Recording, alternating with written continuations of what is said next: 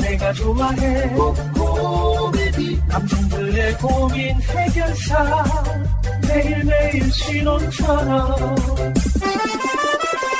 코코메디 이 맘을 뜨겁게 코코메디 밤새도록 사랑 나눠요 신감이 넘쳐요.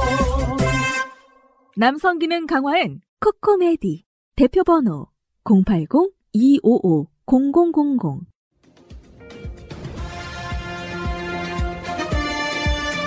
꼭 알아야 할 어제의 뉴스. 제73주년 4.3 희생자 추념식에 서욱 국방부 장관과 김창룡 경찰청장이 함께 참석했습니다. 군경 최고 책임자가 4.3 희생자 공식 추념식에 함께 참석한 것은 이번이 처음입니다. 문재인 대통령은 국가폭력의 역사를 더욱 깊이 반성하고 성찰하겠다는 마음이라고 밝혔습니다. 군과 경찰의 진정성 있는 사죄의 마음을 희생자와 유가족, 제주도민들께서 포용과 화합의 마음으로 받아주시기 바랍니다. 문 대통령은 지난달 국무회의에서 의결된 4.3 특별법 개정안으로 비로소 제주 4.3이 제 모습을 찾을 수 있게 됐다고 강조했습니다. 추가 진상규명과 피해자 명예회복, 그리고 국가폭력에 의한 희생자 지원 방안이 담겨 4.3이 역사적 자리를 되찾을 것이라는 겁니다. 제주도민들이 겪어야 했던 참혹한 죽음과 2중 3중으로 올가맨 구속들이 빠짐없이 밝혀질 때 좋은 나라를 꿈꿨던 제주도의 4.3은 비로소 제대로 된 역사의 자리를 되찾게 될 것입니다. 정부는 유가족과 국민의 염원이 담긴 특별법을 성실하게 이행하겠다는 약속도 잊지 않았습니다. 문 대통령이 제주 4.3 희생자 추념식에 참석한 것은 취임 이듬해인 2018년과 지난해에 이어 세 번째입니다. 청와대는 문 대통령이 2년 연속 추념식에 참석한 것은 4.3의 완전한 해결을 위해 임기 끝까지 최선을 다하겠다는 의지를 표현한 것이라고 설명했습니다. YTN 홍성기입니다. 일본에서는 변이 바이러스의 확산에 4차 유행에 접어들었다는 분석이 제기되고 있습니다. 일본의 코로나19 신규 확진자가 나흘째 2,000명대를 이어가는 가운데 봄나들이 인파까지 늘어나면서 전국이 비상에 걸렸습니다. 니혼게이자의 신문에 따르면 지난 1일 기준 신규 확진자 수가 일주일 전보다 증가한 곳이 전국 47개 광역자치단체 가운데 43곳에 달합니다. 독일에서는 변이 바이러스로 인한 3차 확산이 본격화하면서 각 지역이 초강력 봉쇄 조처를 도입하고 있습니다. 해안가의 휴양도시는 거리와 해변이 텅 빈 유령도시처럼 변했고 부활절을 맞아 성당을 찾은 사람들은 펜스에 가로막혀 발길을 돌립니다. 함부르크와 하노버 등에서는 오후 9시부터 오전 5시까지 야간에 거리에 머물 수 없습니다. 베를린에서는 야간의 가정 방문도 금지됩니다. 거듭된 봉쇄 조처에도 확산세가 이어지자 회의적인 반응도 나타나고 있습니다.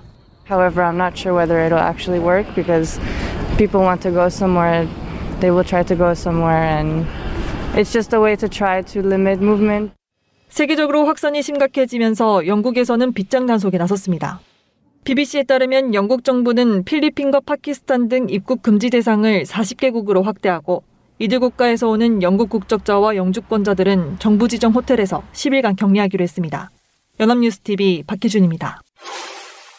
바이든 행정부의 대북 정책 수립을 위해 열린 한미일 3국 안보실장 회의에서는 북핵 문제에 대한 외교적 해결, 북미 협상 조기 재개를 놓고 실질적인 방안들이 모두 거론된 것으로 알려졌습니다. 최종 손질 과정에서 마지막 절차로 꼽히는 안보사령탑 간 협의까지 마친 만큼 이르면 이달 안에 대북 정책이 발표될 수도 있을 것으로 전망됩니다. 다만 협상 개시 방안 등 세부적인 내용은 빼고 큰 틀의 기조 정도만 담길 거란 관측이 많습니다. 관심은 우리 정부의 입장이 얼마나 반영되느냐인데 이번 협의에서 우리 측은 되도록 빨리 북미 협상이 재개되도록 설득했던 것으로 보입니다. 한미 간 조율된 전략의 마련, 그리고 남북관계와 비핵화 협상의 선순환적 기능에 대해 강조해서 설명하였습니다. 한반도 평화체제 구축, 한반도의 완전한 비핵화 등을 골자로 한 2018년 싱가포르 회담 합의가 어느 정도 반영될지도 관심사입니다. 한미일 안보실장회의 하루 전날 미 정부 고위 당국자가 합의의 중요성을 이해한다고 밝혀 일정 부분 반영될 여지가 있는 게 아니냐는 관측도 나옵니다. 바이든 대통령도 앞서 지난달 25일 북한의 탄도미사일 시험 발사 때 긴장 고조엔 상응하는 조치를 하겠다면서도 최종 목표가 외교적 노력을 통한 비핵화라는 점을 강조한 바 있습니다. But I'm also prepared for some form of diplomacy, but it has to be conditioned upon the end result of denuclearization. 이달에 한미 정상회담이 열릴 거란 전망도 나오는데 이번 협의에서는 특정 시기를 못 박지 말고 코로나 상황을 고려하며 계속 협의하자는 데 의견을 모을 것으로 알려졌습니다. YTN 김세호입니다. 4년 전 대구의 한 병원에서 마취 수술을 받은 뒤 심한 두통과 미각 상실이라는 후유증을 앓게 된 A씨. 의료 사고가 의심돼 의료 기록 발급을 요청했는데 해당 병원은 일부 기록을 누락해 발급했고 수술 기록 발급은 끝내 거부했습니다. 기록 부족으로 A씨는 상급 병원에서 후유증 원인을 진단받지 못했고 제대로 된 치료도 받지 못했습니다. 원장이 하는 말이 의사협회에서 주지 말라 해서 못 준다. 내 개인 정보인데 불구하고 안 주니까 너무 답답하고 화냈죠. 기록지가 있어야지 수술이 잘 진행됐는지 그걸 알 수가 있는데. 이후 A씨는 생업을 중단한 채 의료 소송에 매달려온 상황. 그런데 병원 측은 KBS의 취재가 시작되자 수술 기록이 없다는 사실을 4년 만에 실토했습니다. A씨의 기록이 병원 전산상에서 확인되지 않는다는 겁니다. 애초 수술 기록을 작성하지 않았거나 기록을 분실한 건데 두 경우 모두 의료법 위반입니다. 병원 측은 그러나 수술 기록이 없는 이유에 대해서는 입장 표명을 거부했습니다. 환자가 기록 열람을 요구했을 때는 응하지 않을 때는 500만 원 벌금에 처하도록 되어 있습니다.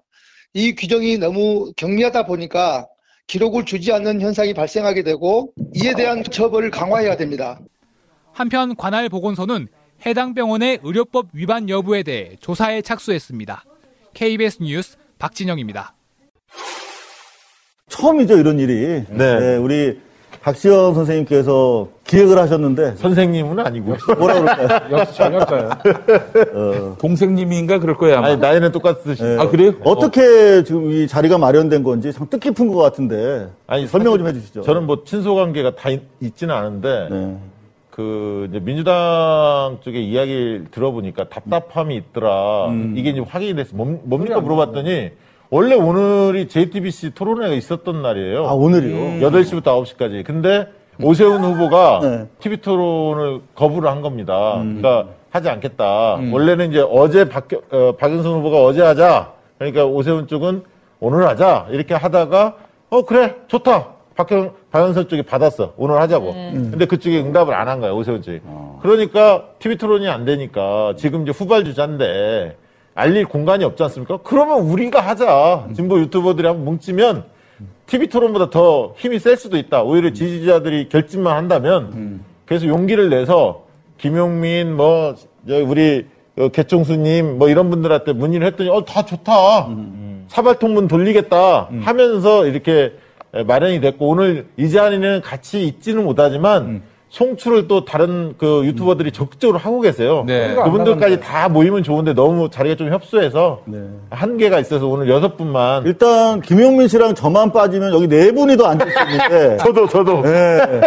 좀 저희가 사실 먼저 응했어요. 왜냐하면 지금 오늘도 사전 투표들 하신 분들 많을 텐데 내일도 사전 투표가 있고 전문가님들 계시지만 사전 투표를 많이 하는 게 중요하잖아요. 그럼요. 그래서. 예. 어떤 식으로든 사전투표 독려하는 데 좀 기여할 수 있다면 우리가 모여서 사실 뭐라도 해야 되는 판인데 또 이 와중에 후보까지 오신다고 하니까 정말 뜻깊은 진보 진영의 유튜버들 모임이 될 것 같다. 사전투표도 네. 내일 이제 12시인가 1시부터 비가 온대요. 근데 원래는 이제 첫날보다 토요일 날이 다 민주당 지지자들이 투표하는 날이에요. 왜냐면 직장인들이니까 또 금요일 날 시간 내기가 만만치 않거든요. 토요일 날 하거든. 그러니까 내일 비 오니까 벚꽃 구경 안 됩니다. 오후부터 비 옵니다. 그러니까 그렇군요. 오전에 투표하시고 오후에 막걸리 한잔 하시면서 즐겨주시면 좋을 것 같아요. 그리고 또 홍보 활동도 좀 하고 SNS에서 그렇게 하시면 좋지 않을까 싶습니다. 그래서 지금 뭐 서울에 계신 분들도 보고 계시고 또 부산에서 선거 참여해야 되는 분들도 보고 계실 텐데 지금 리얼미터 가장 최근 부산 여론조사를 보니까요. 박형준 후보가 51.1% 지지율을 얻고 있는데 그 중에서 지지하는 후보를 김영춘으로 바꿀 수 있다라고 응답한 비율이 33%나 된다고 하더라고요. 그러면은 찜찜하지. 네, 그분들이 마음을 바꾸면은 어떻게 되냐면 박형준이 35.6%를 얻고 김영춘이 47.6%를 얻는 거로 좀 나오거든요. 그러니까 포기하면 안 됩니다, 여러분. 더구나 지금 부산 같은 경우는 힘을 내셔야 돼요. 아니 이동형보다 훨나 박지희가. 네. 지금 서울 우리 이제 후보 곧 오시는데 서울 같은 경우도 이런 오세훈 같은 사람을 두고 나란히 찍어야 되는지 이게 테이블 위에 짜장면 짬뽕이 올라가야 좀 고민스러운데 한쪽이 똥이 올라와 있으니까. 근데 지금 부산 같은 경우는 똥이 아니라 폭탄이 올라와 있잖아요. 자, 이런 상황에서 사실 이 토론을 한다는 게 아마 이 시청자분들은 이미 다 판단이 서셨을 때 문제는 투표하러 가느냐 안 가느냐. 오늘 사전투표 현장에서 본인들의 아킬레스건이 다 드러났어. 박형준 부인 안 데리고 나왔어요. 글쎄 말이야. 혼자 나왔어. 또 윤석열 부인 안 데리고 나왔어. 아버님 모시고 왔어. 아빠랑 왔어. 왜 그랬을까요? 다 아시잖아요. 아마 헌정사상 부인을 너무 아끼나 보죠. 헌정사상 초등학교 입학식 때 말고 투표하러 가는데 아빠 손잡고 가는 경우는 윤석열 씨 한정치산자 정도 수준의 지적능력 가진 사람 아니에요. 윤석열 씨가 그랬다는 소문이 있습니다. 아내가 나와 줄 리 없다. 나와 줄. 역시. 라는 소문이 있습니다. 오세훈 성대모사 가능해요? 아예 안 돼. 오세훈 성대모사 할 수 있는 사람 있나? 저 윤석열은 가능해요. 해봐요. 해보세요. 갑자기 하라면 어떡해? 저는 한정치사자가 아닙니다. 근데 이거 갑자기 하라고 그러면 윤석열은 바로바로 나. 역시 당대의 유튜버 진행자답네요. 제가 윤석열이랑 오랫동안 같이 대결했잖아요. 아유, 검찰청 진짜 똑같다. 우리 김엄마도 잘하시나 윤발열. 응? 윤발열. 성대모사로 또 우리 김영인 PD님이. 나는 못해. 왜요? 딱 하나 한마디. 네. 제가 윤석열 씨랑 전화 통화했잖아요. 그랬다 맞다. 네. 홍석현 씨랑 17년이요. 그렇지. 그래서 저 폭탄주 새벽 2시까지 마시면서 스타리나 밤새도록 노래를 한 거야. 그걸 다 취재를 해서 저희가 이제 익명으로 보도하기 시작했는데 그리고 나서 바로 제 전화를 했죠. 네. 근데 받더라고. 근데 요거를 계속 항의하는 거 있잖아요. 내가 그랬어? 이렇게 따지는 거. 아니, 내가 언제? 요거. 아유. 그랬다 칩시다. 안 그래서 말이야. 자, 지금 박 후보가 없는 가운데도 벌써 많은 분들이 지금 접속해서 들어와 계신데 엄청 들어있어요. 네. 사실 저희는 좀 궁금해요. 중대 발언. 중대 발언. 네. 중대 결정? 정확하게 결심, 뭔가요? 중대 결심. 중대 결심. 오늘 그 발언을 한 당사자가 진성준 의원인데 진성준 의원이 캠프에서 전략본부장을 맡고 계세요.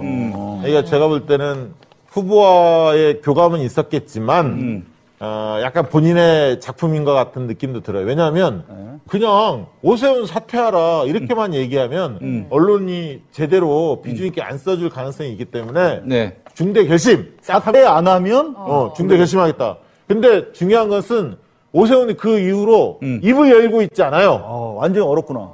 지금 왜냐하면 본인이 변호사였기 때문에 잘못 열면 허위사실 유포죄로 그렇지. 지금도 고발돼 있지만 이게 더 커지거든. 입을 다물고 있어. 그래서 해시태그 운동 뭘 해야 한다? 오세훈은 입을 열라. 해시태그 오세훈은 입을 열라. 이거 해야 합니다. 그 다음에 해시태그 뉴스타파 박형준. 해시태그 뉴스타파 박형준. 이 두 가지를 오늘 열심히 하시죠. 그래 뉴스타파 기사를 보거든. 뉴스타파의 짐승복. 짐승복 기자가 모해 위증 교사 전문 기자잖아요. 시민복 기자. 시민복. 지난번에 항명숙 총리 때도 그랬는데 정말 충격적이에요. 여러분들 지금 뉴스타파 기사가 좀 길어요. 그죠?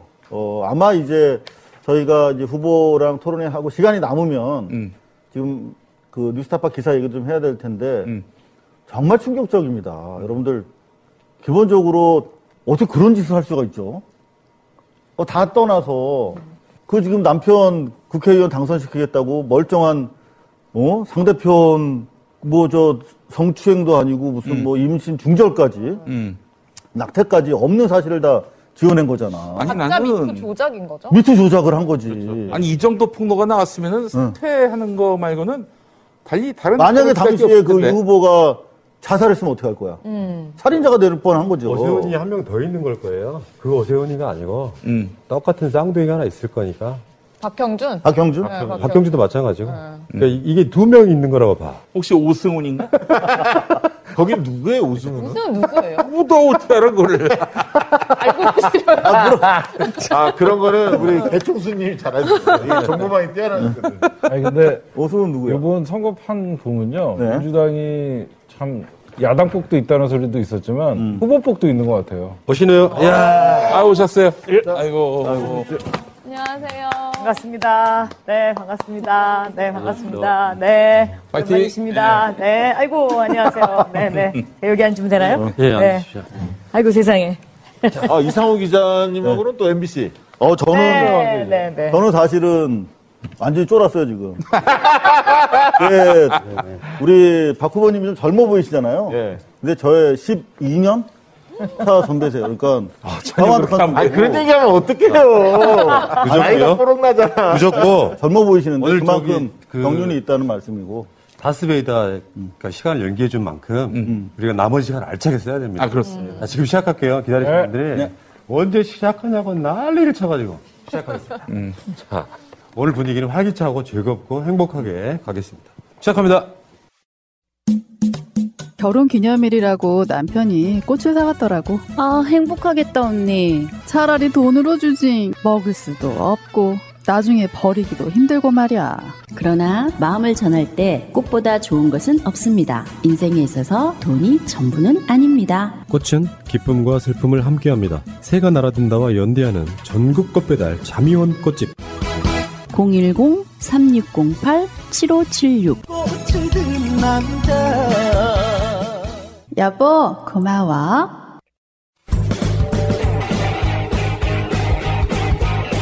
제도로서의 민주주의가 흔들리고 구타는 일은 이제 없습니다. 민주주의가 밥이고 밥이 민주주의가 되어야 합니다.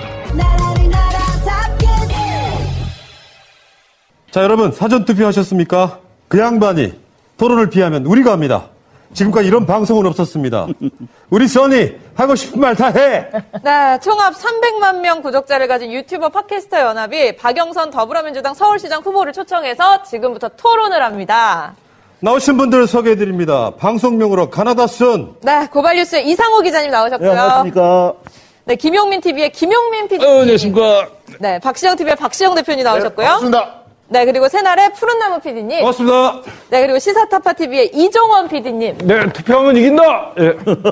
자, 그리고 이동영 TV의 박지 아나운서. 제가 오늘 이동영 TV의 국장 자격으로 왔습니다. 네, 정결로 처리했습니다. 국장이. 근데 이동현 씨가 알고 있죠? 아니요, 했죠? 제 손에서 처리했습니다. 보고 했잖아. 자, 그리고 오늘의 주인공 박영선 후보네. 네, 저희 방송이 이제 오늘 출연한 자들 방송 6개 외에도 뭐 여러 가지 방송에서 중계가 되고 있으니까 여러분들 한 번 더 확인을 해 보시고요. 네, 이 방송 위에서 또 앞서 얘기했잖아요. 그 다스베이더, 딴지, 푸나님께서 소개를 해 주셔야 되는데. 해봐요. 네, 10시 반으로 밀어주셨다 그러더라고요. 다스베이더 딴지 방송이. 좀 양해를 구했어요. 네, 그러니까 응원한다고 10시 반에 업로드 한다니까 우리 방송 끝나고 또 다스베이다도 꼭 들어주시기 바랍니다. 그렇습니다. 네, 여기 8시 반부터 12시 반까지는 완전 박영선 타임. 네, 그럼 그럼 시작해볼까요? 네. 자, 오늘 저희가 후보님하고 90분 토론이 예정이 돼 있고, 그리고 후보님을 보내드리고, 저희 출연자들이 남아가지고 조금 더 토론을 할 테니까요. 여러분들 끝까지 함께 해주시면 감사하겠고요. 부산 선거 이야기도 우리 후보님 보내드리고 좀 더 한번 이어가 보도록 하겠습니다. 새가 날아든다는 여러분들의 하트를 먹고 삽니다. 잊지 않으셨죠? 하트를 꼭 눌러주세요. 오늘도 감사합니다. 자, 일단 먼저 우리 토론회에 응하는 후보님의 소감 말씀을 좀 청해 드릴까요? 어휴, 이렇게 우리우리한 분들이 다 계셔가지고 약간 긴장됩니다. 가는 토론회보다 더 긴장되죠? 더 긴장됩니다. 항상 그 응원 많이 해주시고 또 힘없을 때 힘도 넣어주시고 그리고 또 유세 현장에서 같이 라이브로 생방송도 해주시고 특히 시사타파가 굉장히 많이 해주시더라고요. 굉장히 감사하게 생각하고 있고요. 그 덕분에 어제부터 조금 분위기가 아이고 바뀌는 것을 느낄 수가 있었습니다. 진짜. 그래요? 어떤 부분을? 악수가 다르던가요? 꽉 잡아? 아니 이제 예를 들면 유세 현장에서는 네. 더 열기가 뜨거워졌고요. 예. 그다음에 길에 다녀도 오늘도 투표했다고 하시는 분들이 굉장히 많았어요. 오늘 특히 이제 YTN 생방송이 있었어요. 오늘 점심 시간에. 근데 남산 야외 무대에서 했는데 점심 시간에 이제 직장인들이 점심을 먹고 남산으로 쭉 올라오시면서 계속 막 이렇게 응원을 하고 가니까 YTN의 진행자도 깜짝 놀라더라고요. 이게 뭐 현장에 오니까 다르네. 뭐 이러면서 여의도에만 있어서 잘 몰랐는데 현장에 오니까 확실히 다르다고. 그리고 오늘 이제 시장도 제가 뭐 경동시장도 가고 몇 군데 갔어요. 동묘시장도 가고. 그런데 뭐 엄청났어요. 다 하신 거죠? 엄청난 다 하라고 얘기를. 지금 하셨기 때문에 우리가 잡아드린 거고 네. 지금부터 할 얘기 많아요. 네. 기다리시고 일단 지금 후보님한테 본격 토론에 앞서가지고 이 풀기로 가볍게 질문 몇 가지만 드릴게요. 아니, 저는 이게 정말 궁금한 게 토론회를 보면서 와 진짜 박영선 후보님 진짜 보살이신가? 박보살. 네, 아니 저는 그렇게 보고만 있어도 너무 화가 나는데 사실 이제 중기부에서 너무 인기도 많으시고 능력도 인정받으시고 굉장히 이제 많은 분들이 좋아하셨다고 알고 있는데 또 국민들의 부름을 받아서 이렇게 나오신 거잖아요. 근데 이제 하필 또 오세훈 후보를 상대를 하게 되시니까 너무 고생스러우셨을 것 같습니다. 가장 힘들었을 때가 언젠가요? 그때 정말 제가 확신을 갖게 됐어요. 측량 현장에 갔습니까? 안 갔습니까? 이렇게 제가 질문했잖아요. 그런데 이렇게 얼굴 표정이 굉장히 오묘한, 뭔가 하여튼 얼굴 표정이 아주 이상했어요. 굉장히 어색한 웃음, 그러니까 미소가 있었고, 그리고 나서 안 갔다고 그래놓고는 그 다음에 또 잠시 한 호흡 돌리더니 갑자기 명언 같은 걸 했잖아요. 네. 명언 제조기. 겸손하다? 아니, 거짓말 끝에 찾아낸 돌파구가 명언이야. 기억 앞에 겸손해야 한다고 생각해요. 그 말을 딱 들었을 때 느낌은 뭐였어요? 저는 처음에 기억 앞에 겸손해야 된다 그러니까 갑자기 세월호 부모님들 생각이 갑자기 나더라고. 그분들이 왜 꼭 기억해달라고, 잊지 말아달라고. 그래서 처음에 저는 무슨 얘기를 하나? 내가 좀 속으로 그랬어요. 조금 듣다 보니까 기억 앞에 겸손하라? 이거는 나중에 모든 증거가 났을 때 빠져나갈 구멍을 만드는 것이구나. 이런 생각이 제가 딱 들었어요. 근데 기억 앞에 겸손하는 말을 전 아직도 이해를 못 하겠는 게 그게 무슨 뜻인지를 모르겠어요. 기억 앞에 어떻게 겸손할 수가 기본적으로 해석이 안 되는 문장이긴 한데 기억은 언제든 변할 수 있다는 뜻이에요. 그러니까 내 기억을 믿지 않는다. 겸손하다는 건 뭐냐면 이게 플렉서블하다는 뜻이야. 오세훈의 홍상수 감독의 영화가 대충 그런 거잖아요. 그때는 맞고 좀 틀린 그거예요. 그러니까 결국에는 준비해온 멘트 같은데. 그렇죠. 굉장히 오랫동안 준비를 한 멘트예요. 네. 가볍게 가는 시간이에요. 지금 다시 이야기를 해야 돼. 자, 다음 질문. 예. 역대 가장 성공한 중소벤처기업부 장관이었다 이런 평가가 많습니다. 사실 굉장히 정부 부처 내에서도 비중도나 혹은 예산면이나 여러 가지로 밑바닥이었는데 그 중기부의 위상을 확 올리셨다는 그런 평가를 많이 받으셨잖아요. 네. 또 박영선의 힘이었겠죠? 제가 이제 아무래도요. 제가 장관을 해보니까 이 장관이라는 것은 과거에 점이었던 경험이 선으로 연결되고 이 선이 면으로 되는 그런 거더라고요. 그러니까 경제부 기자를 했고 경제부장을 했고 그 다음에 기재위에 오랫동안 있었잖아요. 네.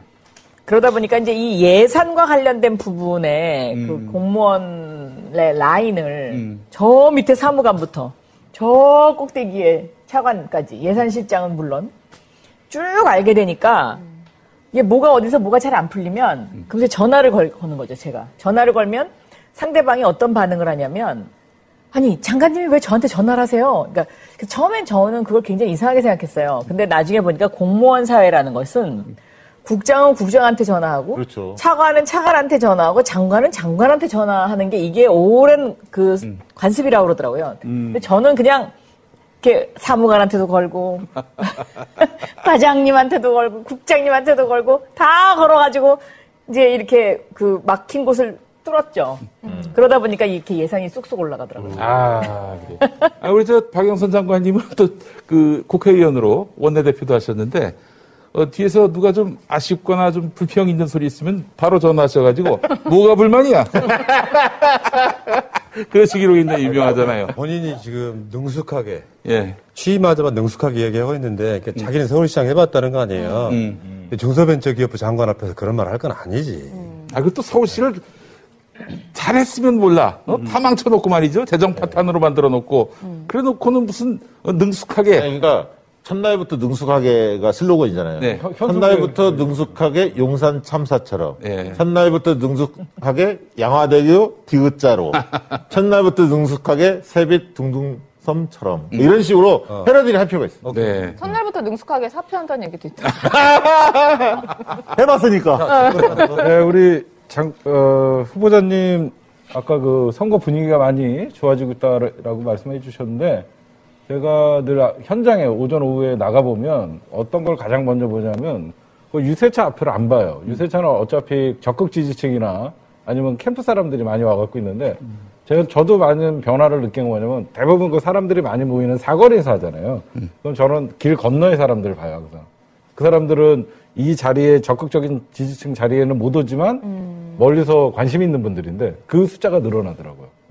보이지 않는 사거리에 사람들이 멀리서 보는 사람들이 늘어나는 거는 호응이 좋다라고 볼 수 있는데 그리고 단편적으로 싫어하는 후보들이 유세하면요 지나가는 차들이 크락션을 누르는데 그렇죠. 그 빈도수가 없어요. 거의 그런 거는 제가 현장에서 느끼는 건데 그래도 현장 다니시다 보면 쓴소리도 들었을 것 같아요. 그 다음에 쓴소리들을 가장 기억에 남는 아팠던 말, 그 다음에 가장 그래도 감동적으로 이 말 들으니까 너무 힘이 났다 그런 순간이 좀 있을 것 같아요. 일단은 지금까지 명함을 제가 이렇게 직접 많이 드렸어요. 네. 근데 명함을 안 받으신 분이 한 통틀어서 10분 정도 되는 것 같아요. 그러니까 저도 좀 깜짝 놀라고 같이 다니시는 기자분들도 좀 깜짝 놀래요. 옛날 같으면은 막 욕하고 지나가시는 분도 있고 막 그런데 첫째 그런 분이 없어요. 근데 딱 두 분 만났어요, 제가. 싫어. 이러는 분이 딱 두 분 있었어요. 두 분 있었는데 그분도 내가 시간만 있었으면 따라가서 설득할 수 있었는데 시간이 없어서 그냥 이제 스쳐왔는데 제일 저를 이제 힘나게 하는 것은 저한테 와서 귓속말로 특히 오늘 저 1번 찍었어요. 이미 투표하고 오신 분들. 네. 아니, 지난번에 이렇게 곰탕 같은 걸 뭐 먹고 있으면 도가니탕 먹으면 그 모습이 참 좋다 해서 내가 생각을 바꿨다 뭐 이런 분들도 많이 계셨잖아요. 맞습니다. 계속 그런 분들 늘어나나요? 그럼요. 이 선거 나가보면 그렇게 느낀대요. 현장에서 느끼는 그 예전에 탄핵 이후에 자유한국당 국회의원들 명함 받아서 버리던 것 같은 분위기가 아니라는 거죠. 적극적으로. 그러니까 진짜 명함을 다 받아가셔요. 아니 약간 정서는 박영선이 좀 불쌍하다 이런 건 있어요. 이 시부가 요즘에 민주당이 상황이 안 좋으니까 이 좋은 상품이 고생한다. 이런 여론 좀 있죠. 제가 아는 분도 오늘 박영선 후보랑 사진 찍었다고 저한테 보내셨더라고요. 이렇게 좋아한다는 게 밖으로 드러나는 거고 그리고 지금 이게 이제 유튜브 연합으로 이렇게 방송하고 있지 않습니까? 지금 이 시각 현재 동접자가 6만 명 넘었습니다. 와. 그러니까 이제 김호준의 다스베이더랑 어깨를 나란히 하고 있어요, 지금.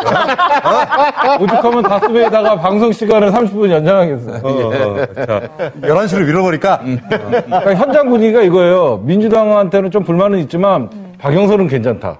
그럼 진짜 나가보면 박영선 후보를 보면 하는데 뭐 제 친구가 그러더라고요. 민주당에 대해서는 욕을 하지만 박영선은 알아요.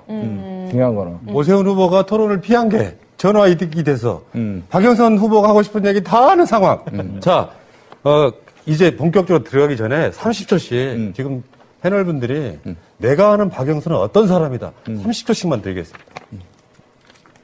저는 MBC에서 직접은 아니지만 오랫동안 박영선 선배를 지켜봤던 후배죠. 일단 기본적으로 저는 MBC 선배들 얘기하는 거 별로 안 좋아하거든요. 선배다운 선배들이 별로 안 계시니까. 근데 박영선 선배는 정말 떡소리 나는 훌륭한 기자였다라고 항상 제가 생각을 합니다.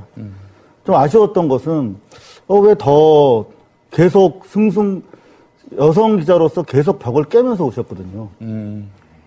근데 왜 MBC를 더 이끌지 않고 나가시나. 근데 알게 됐죠. 정치권에서 더 많은 일을 할 수 있었다는 사실을 알고 나서 계속 응원하고 있습니다, 선배. 제가 항상 하는 얘기가 제가 그만뒀기 때문에 오늘날의 손석희 앵커다. 아, 그러네.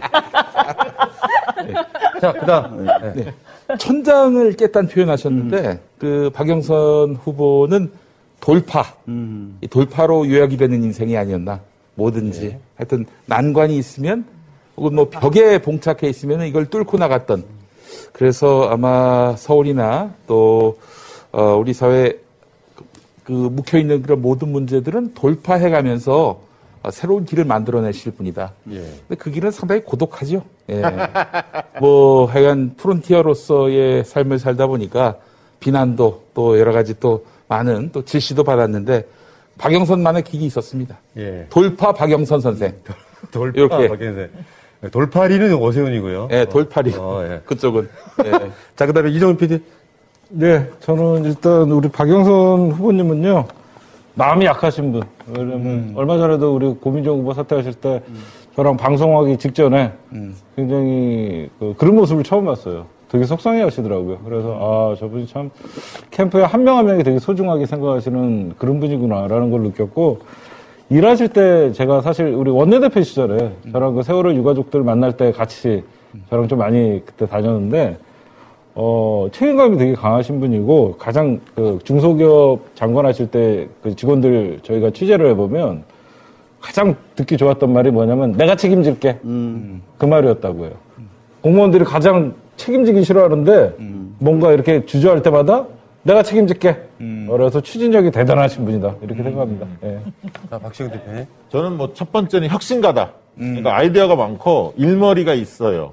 그래서 민생 문제나 문제를 풀더라도 미래와 연결지어서 창의적으로 풀려고 하는 모습이 굉장히 인상적이었고요. 두 번째는 재벌과 맞짱 뜨는 사람이다. 사실 삼성과 척지고 정치하기 쉽지 않습니다. 그거 한 사람 몇 명 없어요. 박영선이 잊으면 안 됩니다. 이런 분위기예요. 띄워주는 분위기였어요? 하나만 더 할게, 그러면.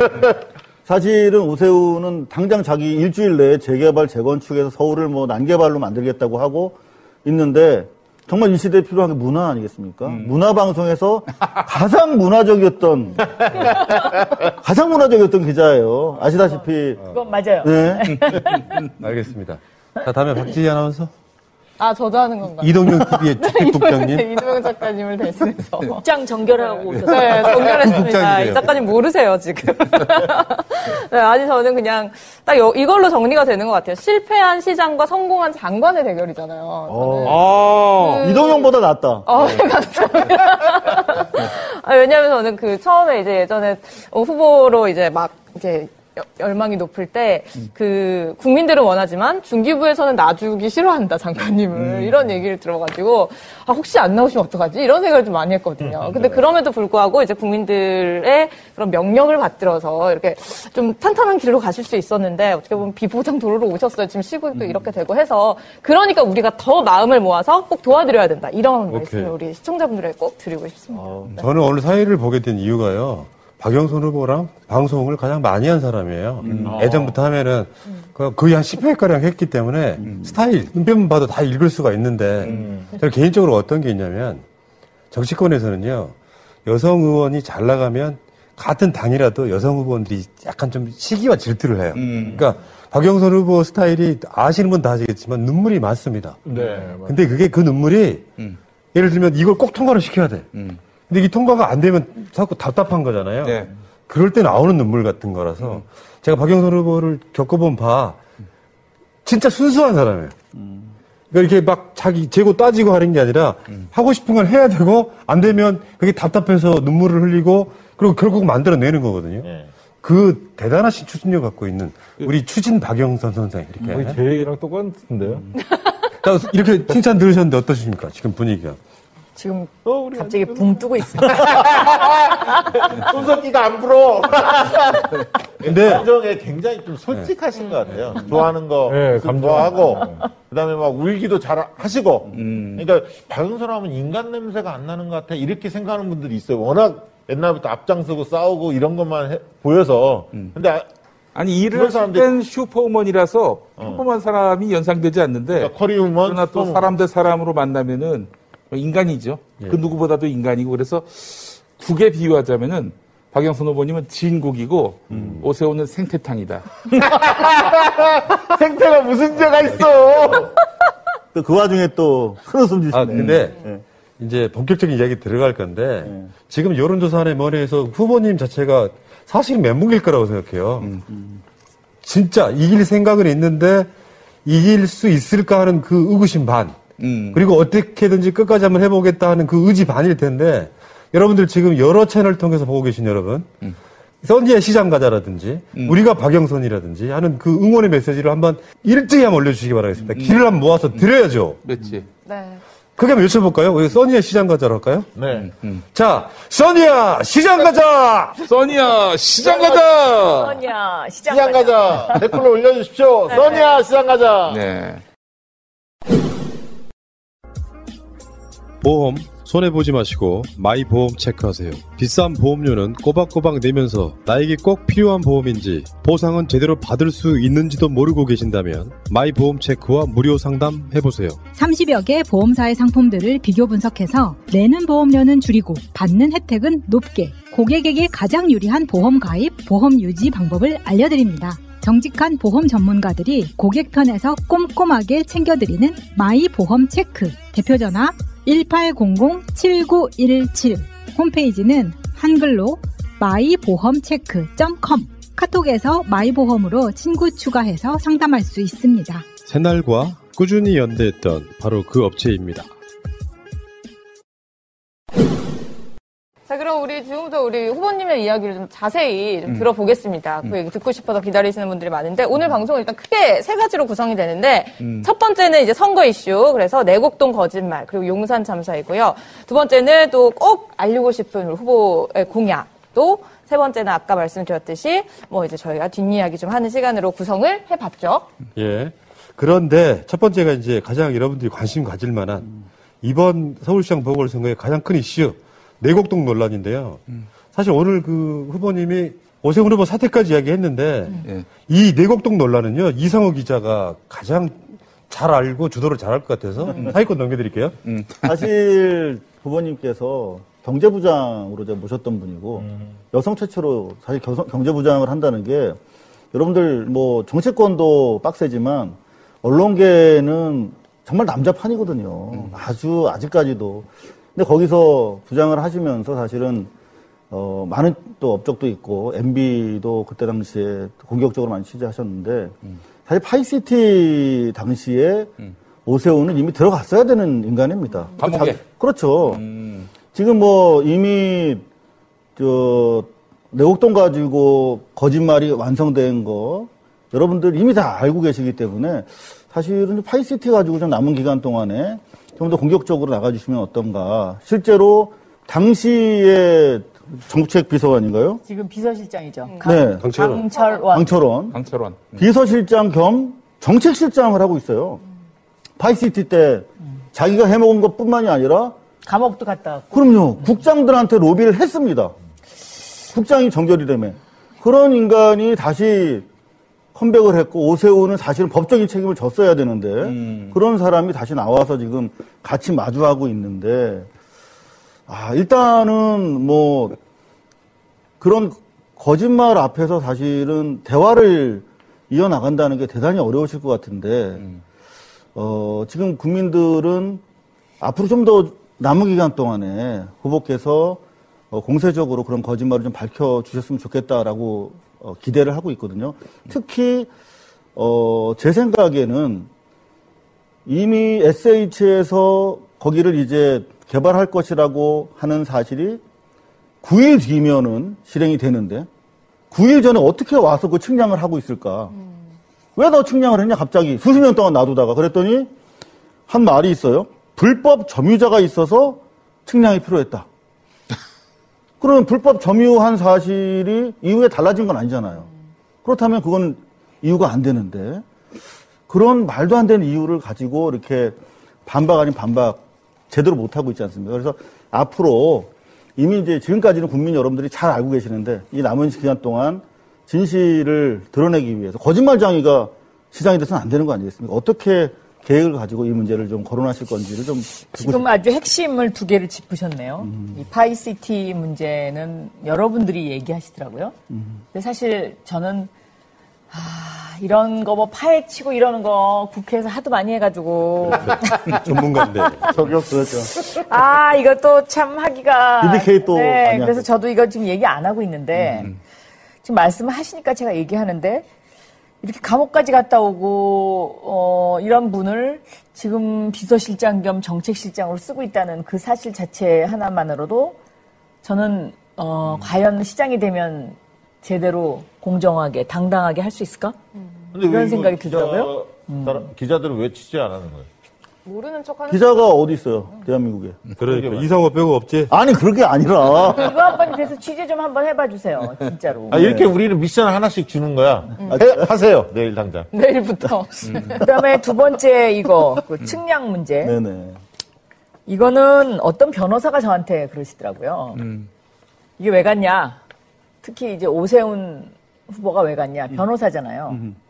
그러니까 여기서 오래 경작하시던 분을 지금 내보내야 되고, 그 다음에 이 소유권을 주장을 못하게 해야 되기 때문에 가셔서 그날 이제 얼르러, 이제 지금 그 인터뷰 해주신 분들도 지금 뭔가 그 인터뷰 기저에 보면은 우리가 이거 속았구나 하는 이런 게 있지 않습니까? 근데 그 내보내야 되고, 그 다음에 법률적으로 문제가 되는 부분을 그 그러니까 그 양아버지이신 장인 어른이 법률적인 문제를 조언받기 위해서 그래서 같이 갔지 않았을까 하는 그런 이야기를 어떤 변호사가 저한테 해주셨는데 저는 그게 상당히 일리가 있는 것 같아요.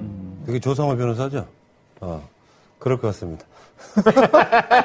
그래서 앞으로 좀 더 공세적으로 그러니까요. 이런 문제들에 대해서 좀 더 취합을 하셔가지고 토론 중에 사퇴하도록 취합을 해주셔야 될 것 같아요. 지금 열심히 취재하겠습니다만. 네. 오세훈 후보가 이 부분에 대해서 지금 입을 열고 있지 않지 않습니까? 안 열고 있어요. 그러니까 오늘 기자들도 저한테 그러더라고요. 과거와 달리 오늘 하루 종일. 그러니까요.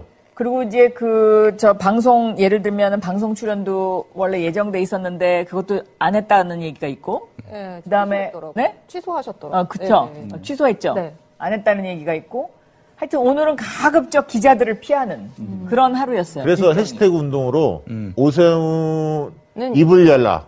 오세훈은 입을 열라. 이걸 지금 하고 있어요. 해시태그 운동. 그러니까 오늘까지 나온 게 페라가모, 다음에 앙콜 식당, 더군다나 큰 처남의 사진까지 다 나왔잖아요. 네네. 그러니까 여기에 오세훈 후보의 논리대로라면 그 각자의 서로 모르는 관계인 사람들이 다 작당을 한 거예요. 그러니까 오세훈 자체는 그저 간 적이 없는데 나머지 사람들이 그냥 오세훈을 본 거야. 그러니까 본인은 오세훈이 아니라고 그래. 5명이 작당한 거면은 5인 성우가 되는 거예요? 네. 저는 어떻게 보냐면 이 불법 경작인을 만나러 갔다 했잖아요. 오세훈은 법률가예요. 이미 소유권을 주장하고 있다고 자기가 알고 있기 때문에 직접 간 거지. 진짜로 불법 경작인을 쫓아내거나 그런 문제가 있을 거를 생각했다 그러면 딴 사람을 보내죠. 좀 힘 있는 사람들이나 그 정리할 수 있는 사람들을 보내는데 이건 분명히 이 사람들이 소유권 주장할 수 있기 때문에 자기가 법률가로서 간 거예요. 직접 제가 볼 때는. 그러니까 두 가지를 확정하기 위해서 간 거죠. 그렇죠. 여기 땅이 어디서 어디까지 그렇죠. 몇 평인지 정확히 알아야만 9일 뒤에 있을 SH 그 계획 과정에서 내 땅이 어디 있다라고 사인을 줬겠죠. 그렇지 않으려면 땅을 위치를 확인할 필요가 없었을 거고. 오세훈이 꼼꼼한 사람이에요. 자기 땅이라고 서류 만들려고 거기 개가 오줌 싸듯이 그러니까요. 자기 영역 표시하려고 간 겁니다. 김치로 간 거예요, 한마디로. 여기서부터 여기까지 내 땅이니까 정확히 몇 평이고 그래야지 곱하기 보상 금액이 나오니까 그래서 측량을 간 거예요. 근데 그런 사람하고 토론회에서 토론한다는 게 뻔히 거짓말하는 게 보이잖아요. 우리 같은 살짝 그 전문가들은요. 사람이 대화할 때 저거 거짓말한다는 게 보이잖아요. 토론할 때 보니까 진짜 거짓말하는 게 눈에 보이더구만. 그러니까 심리를 예전에 그 이명박이 계속 입에 침 바르는 거랑 똑같은 게 탁 쳐드는 거거든요.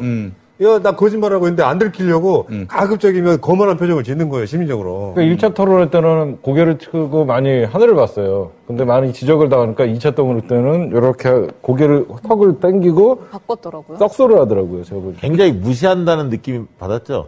1차 토론 때는. 아, 진짜? 아, 그날은 네, 턱 돌고 있을 일부러 그렇게 했던 것 같아요. 그러니까 제가 처음에 탁 스튜디오에서 만났을 때 이분이 이렇게 정신이 약간 이렇게 뭐라 그러죠? 정리가 안 돼 있는 느낌? 넋이 나갔어. 네, 그런 느낌이 딱 들었어요.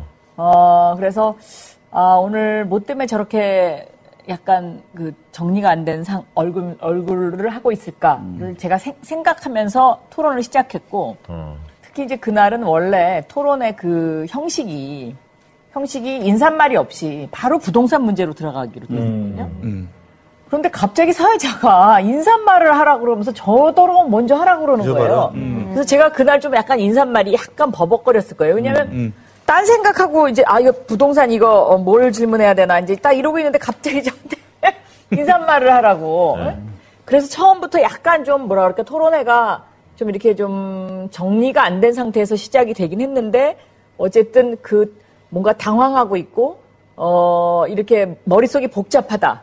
지금 이 머릿속이 굉장히 복잡하다는 게 딱 눈에 읽혔어요. 눈에 읽히니까 본인이 이 판넬을 들어놓고도 그 판넬에 무슨 내용이 쓰여 있는지도 모르더라고요. 네, 무슨 내용이 쓰여 있는지도 모르고 그냥 그게 보통 사람은 그게 비춰지면 그냥 넘어간다고. 후보님이 꼬치꼬치 하니까 당황한 거야.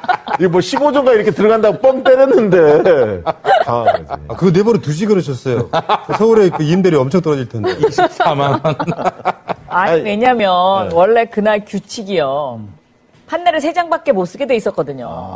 제한이 있었군요. 네, 제한이 있었어요. 근데 이제 그 3장을 갖고 왔는데 내가 이렇게 딱 보니까 이 3장 속에다가 5만 걸 다 집어넣은 거예요. 그러니까 이제 여러 가지 사실을 그 판넬에다 집어넣어가지고 판넬을 여러 번 들고 했잖아요. 그래서 나중에 사회자한테 지적받았잖아요. 오늘 규칙을 위반하신 거라고.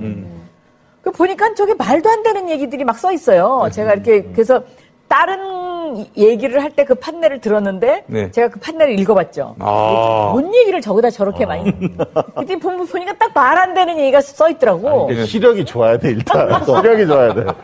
24만 원.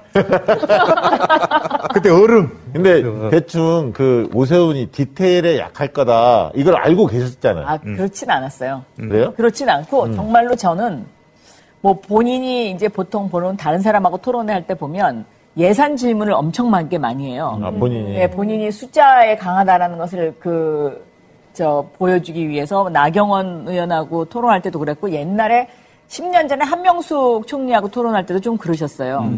그래서 제가 유심히 이제 그 판넬을 본 거예요. 근데 그 판넬에 보니까 좀 말이 안 되는 것들이 써 있더라고요. 저걸 알고 썼나 모르고 썼나 저는 사실 그게 궁금했어요. 그래서 질문을 한 거예요. 그랬더니 역시 모르더라고요. 아니, 월요일 날 토론에도 스탠딩 토론이에요? 아직 안 정해졌어요? 스탠딩 토론이에요. 월요일 날? 네. 야, 불만하겠다. 그쪽에서 스탠딩 토론을 원하고 있어요. 그래요? 네. 오, 작은 거부 못해요? 그날 첫날 한 토론도 본인이 스탠딩 토론을 하자고 그걸 조건으로 한 거예요. 그래서 뭐 오케이 그래 받아줬죠. 그럼 한 번 남은 거예요 이제? 네, 월요일 날. 원래는 한 번 더 있었는데 원래 오늘 이 시간에 JTBC하고 하게 돼 있었어요. 근데 그걸 캔슬해 버렸어요. JTBC를 저희가 흡수했습니다. 지금 뭐 7만 명 달려가고 있으니까 동시 동접이 방송은 보람이 있네요. 그러니까 오세훈 요즘 모습 보면 그냥 우리가 옛날에 권투를 보면요. 그렇게 상태에서 공치기만을 기다리는 사람 같은 토론의 그런 모습이에요, 제가 보면. 그래서 맨날 딴짓하고 이상한 짓 하는 거 하고. 국민들은 다 보고 있거든요, 보면. 아니 그리고 이런 토론회도 국민과의 약속인데 이걸 이렇게 갑자기 취소한다는 것도 저는 좀 어이가 없었고. 근데 내곡동으로 좀 심도 있게 얘기 좀 더 해보시죠. 내곡동 관련해서 사실 되게 중요한 게 있었거든요. 그러니까 SBS에서 지금 뭐 국장 정결이라서 모른다로 일단 꼬리치기로 나오고 있는데 SBS에서 실수인지 몰라도 사무관이 담당자가 그럴 리가 없다. 그렇죠. 라고 했고 그 다음날 JTBC가 그러니까 얘들이 SBS나 JTBC가 웃긴 게 되게 중요한 팩트예요. 그 사무관이 누군지 알잖아요, 얘들은. 그러면 가서 그 당시에 어떤 상황에서 어떻게 시장한테 보고가 올라갔는지를 인터뷰에서 그거를 제목을 잡아서 사실은 그렇지. 오세훈의 매우 중대한 거짓말을 고발해야 되는데 여하튼 아주 안 보이게 팩트를 묻어놨거든요.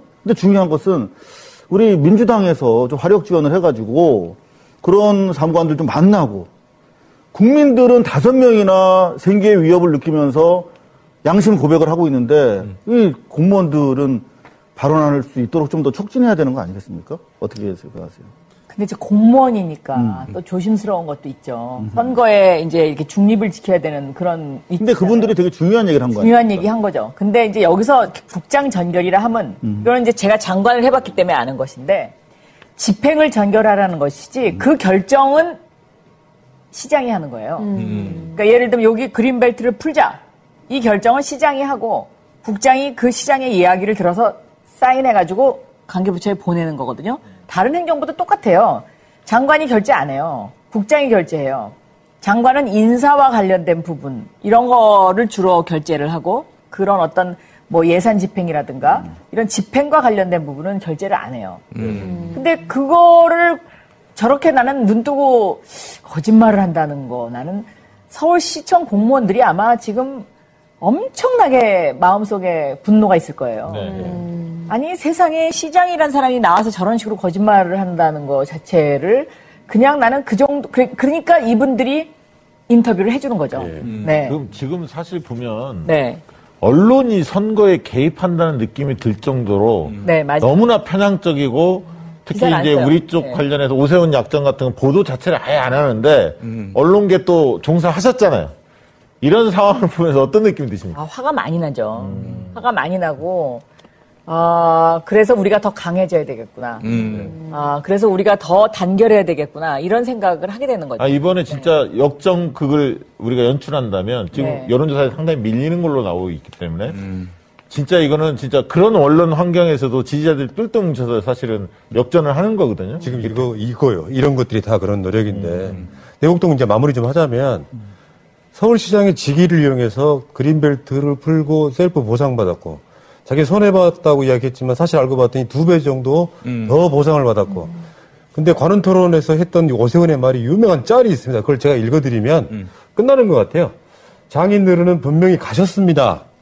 그런데 장인어른조차도 누가 같이 갔는지 기억을 못 하세요. 큰처남은 근데 제가 안 간 건 분명하다고 말씀을 하십니다. 근데 큰처남은 분명히 갔습니다. 장인어른도 기억을 하세요. 그런데 그 큰처남은 작은 처남이 간 걸 기억을 못 합니다. 근데 작은 처남은 자기도 잠깐 갔다 왔다고 또 기억을 합니다. 이게 16년 전 일이다 보니까 사람의 기억이 그런 대화를 하는 걸 제가 옆에서 이렇게 지켜보면서 저 역시도 전혀 안 갔죠. 제 기억이 없어요. 이런 모습을 제가 이렇게 지켜보면서 사람의 기억력은 믿을 게 못 되는구나 이렇게 답을 했어요.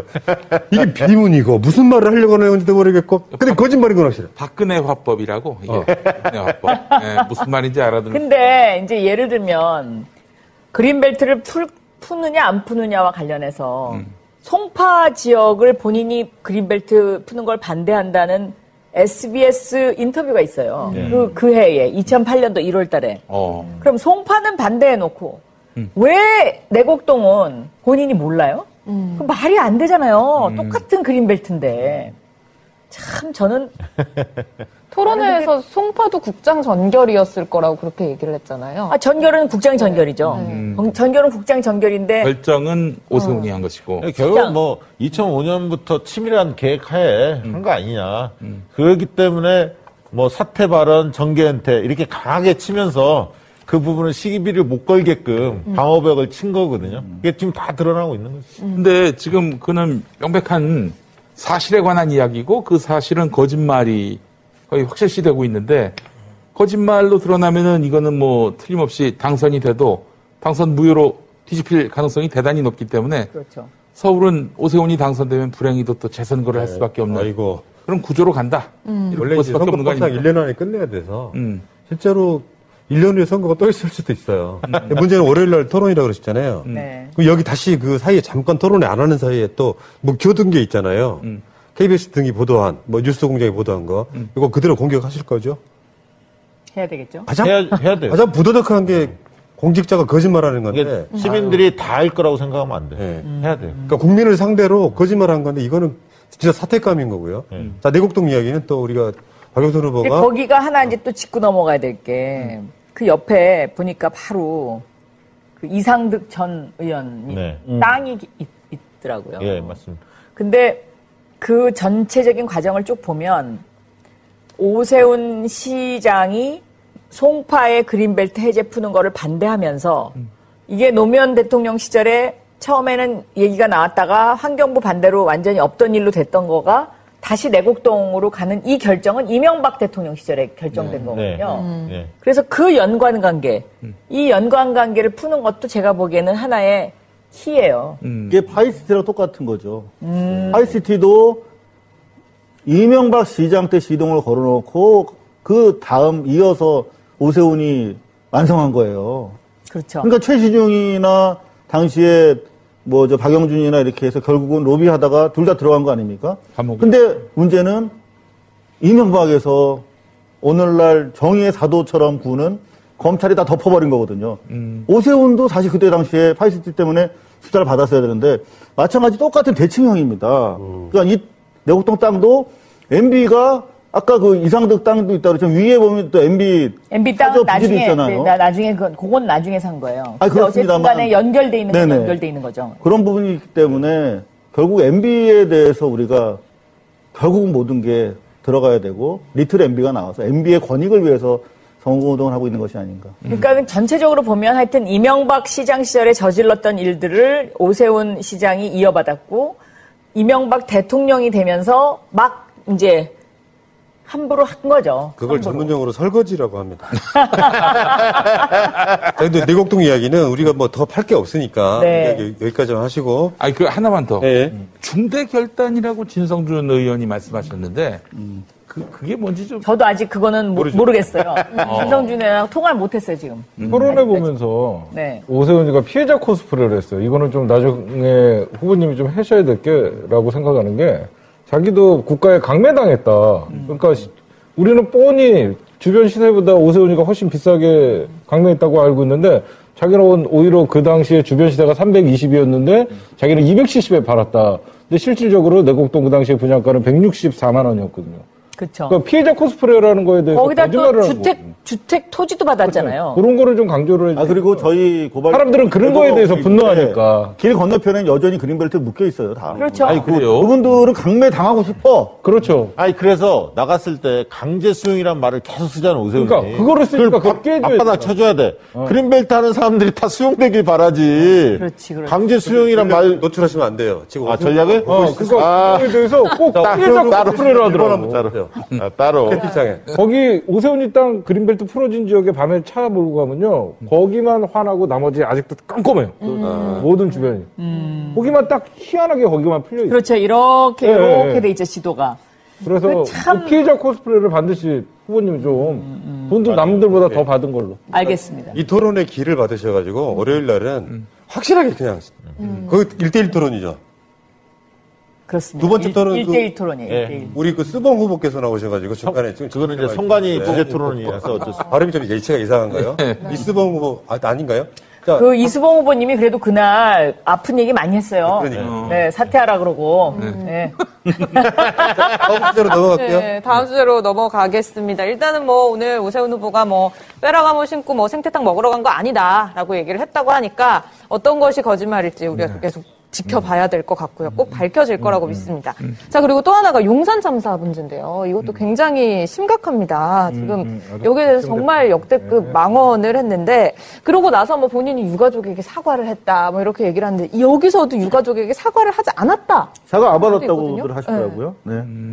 이 부분에 대해서 우리 후보님의 생각은 어떠세요? 이거는 한마디로 서울 시민에 대한 따뜻한 마음도 없고 인간에 대한 어떤 기본적인 자세가 저는 안 돼 있다고 생각합니다. 그러니까 서울시장이라는 사람은 약자의 편에 서서 그 사람들이 마음 아파할 때 같이 아파해주는 그런 게 저는 필요하다고 생각하거든요. 그렇지 않고 강한 사람들은 알아서 잘합니다. 그렇기 때문에 굳이 국가가 왜 존재하느냐? 서울시가 왜 존재하느냐? 서울시장이 왜 존재하느냐의 문제인데요. 이게 6명이나 그때 사망을 했고, 이게 굉장히 그 당시에 심각한 사건이었어요. 그렇죠. 공권력이 들어가서. 그랬기 때문에 이 부분은 저는 10년이 지났으면 저는 이건 당연히 사과해야 된다고 생각했었거든요. 그리고 특히 이제 요즘 20대, 30대들은 이런 부분에서 굉장히 실망을 많이 하더라고요. 그러니까 기존에 우리 같은 기성세대들하고 또 생각이 많이 다른 부분이 이렇게 약자에 대해서 20대들이 굉장히 공감해주고 전 이건 굉장히 바람직한 현상이라고 생각하거든요. 근데 제가 오늘 다 들어보진 못했는데 2015년도인가 오세훈 후보가 청년에 대해서 발언한 헬조선. 영상. 네. 네. 그래갖고 뭐 개발도상국 가서 살아봐라. 네. 니들이 뭐 그거 보고 나면 제가 보기에는 이 오세훈 후보라는 사람이 어떤 사람인지를 바로 알게 될 것 같은데요.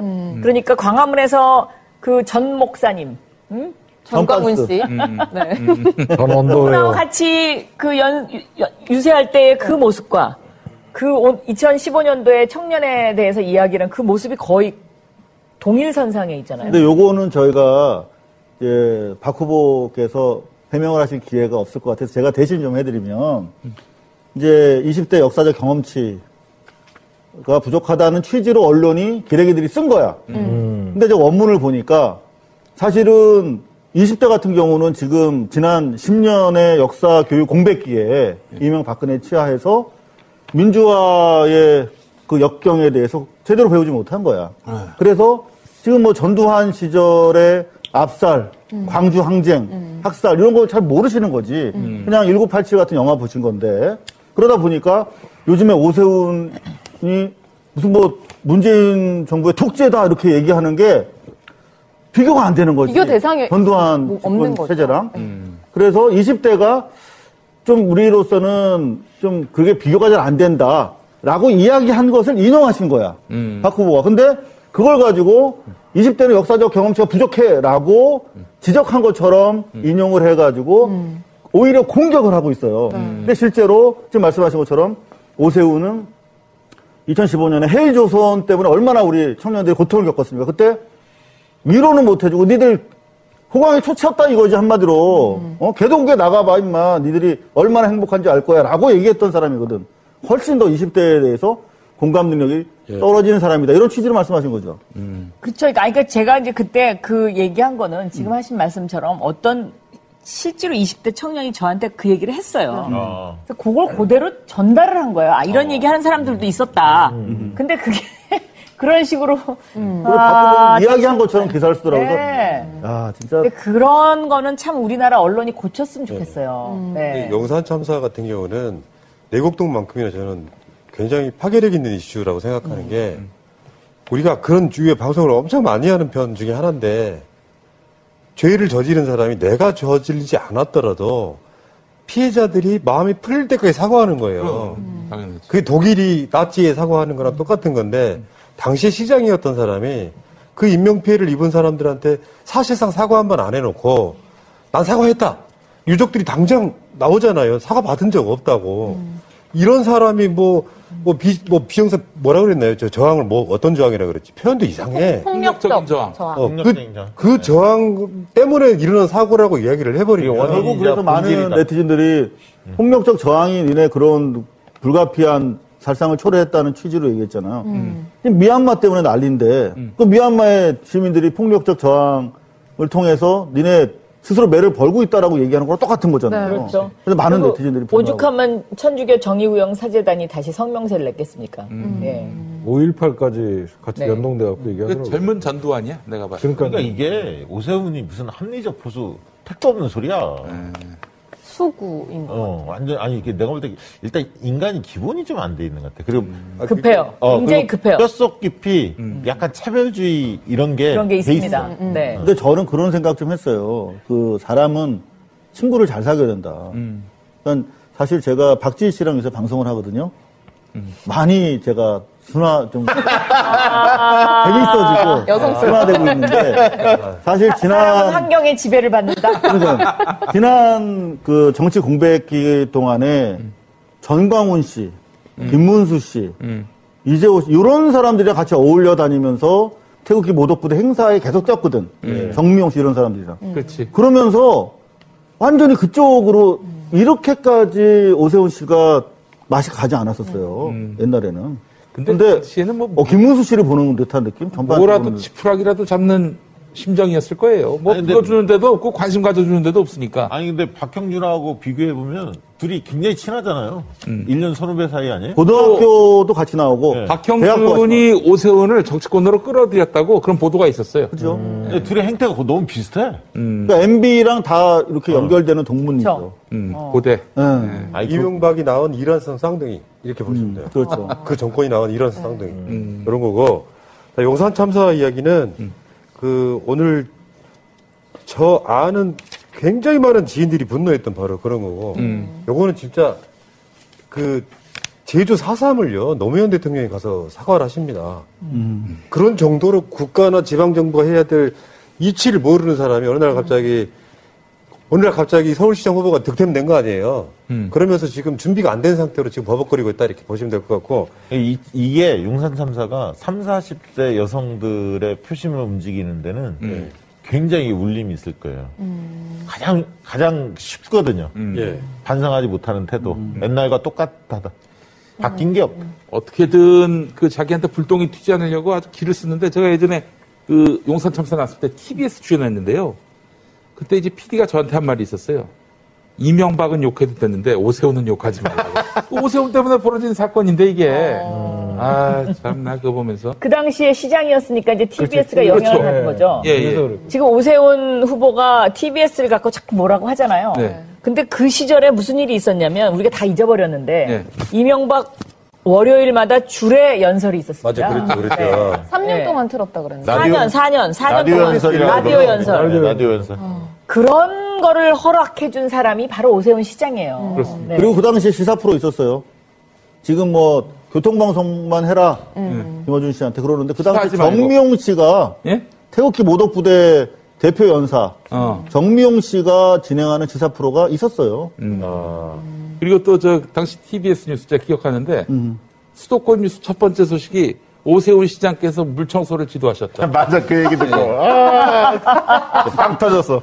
저희 우리 같이 일하시는 분 말씀은 오세훈 부인 행사를 또 TBS 리포터로서 취재한 적도 있었다고 그런 얘기하더라고요. 오세훈 씨가 시장이 되면은 전광훈의 뉴스 공장이 생길 수도 있다고.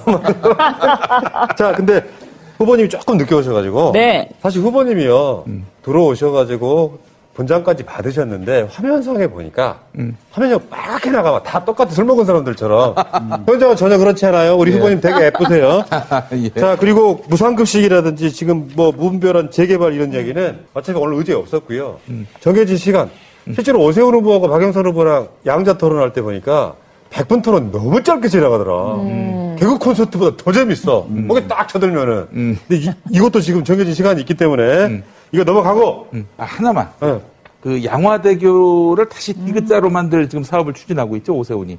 그렇게 할 수밖에 없습니다. 왜냐하면 경인 아라뱃길을 다시 하겠다는 거 아닙니까? 그거 하려면 그거 할 수밖에 없어요. 양화대교 다시 또 교통체증이 근데 그 아라뱃길도요. 제가 이 경인 아라뱃길 이거 지금 적자가 얼마고 뭐 이렇게 지적했더니 그건 국책 사업이었어요. 딱 이래버리더라고요. 그런데 실제로 그 경인 아라뱃길이 국비도 들어갔겠죠. 국비도 들어갔겠지만 이게 이제 예를 들어서 이런 거죠.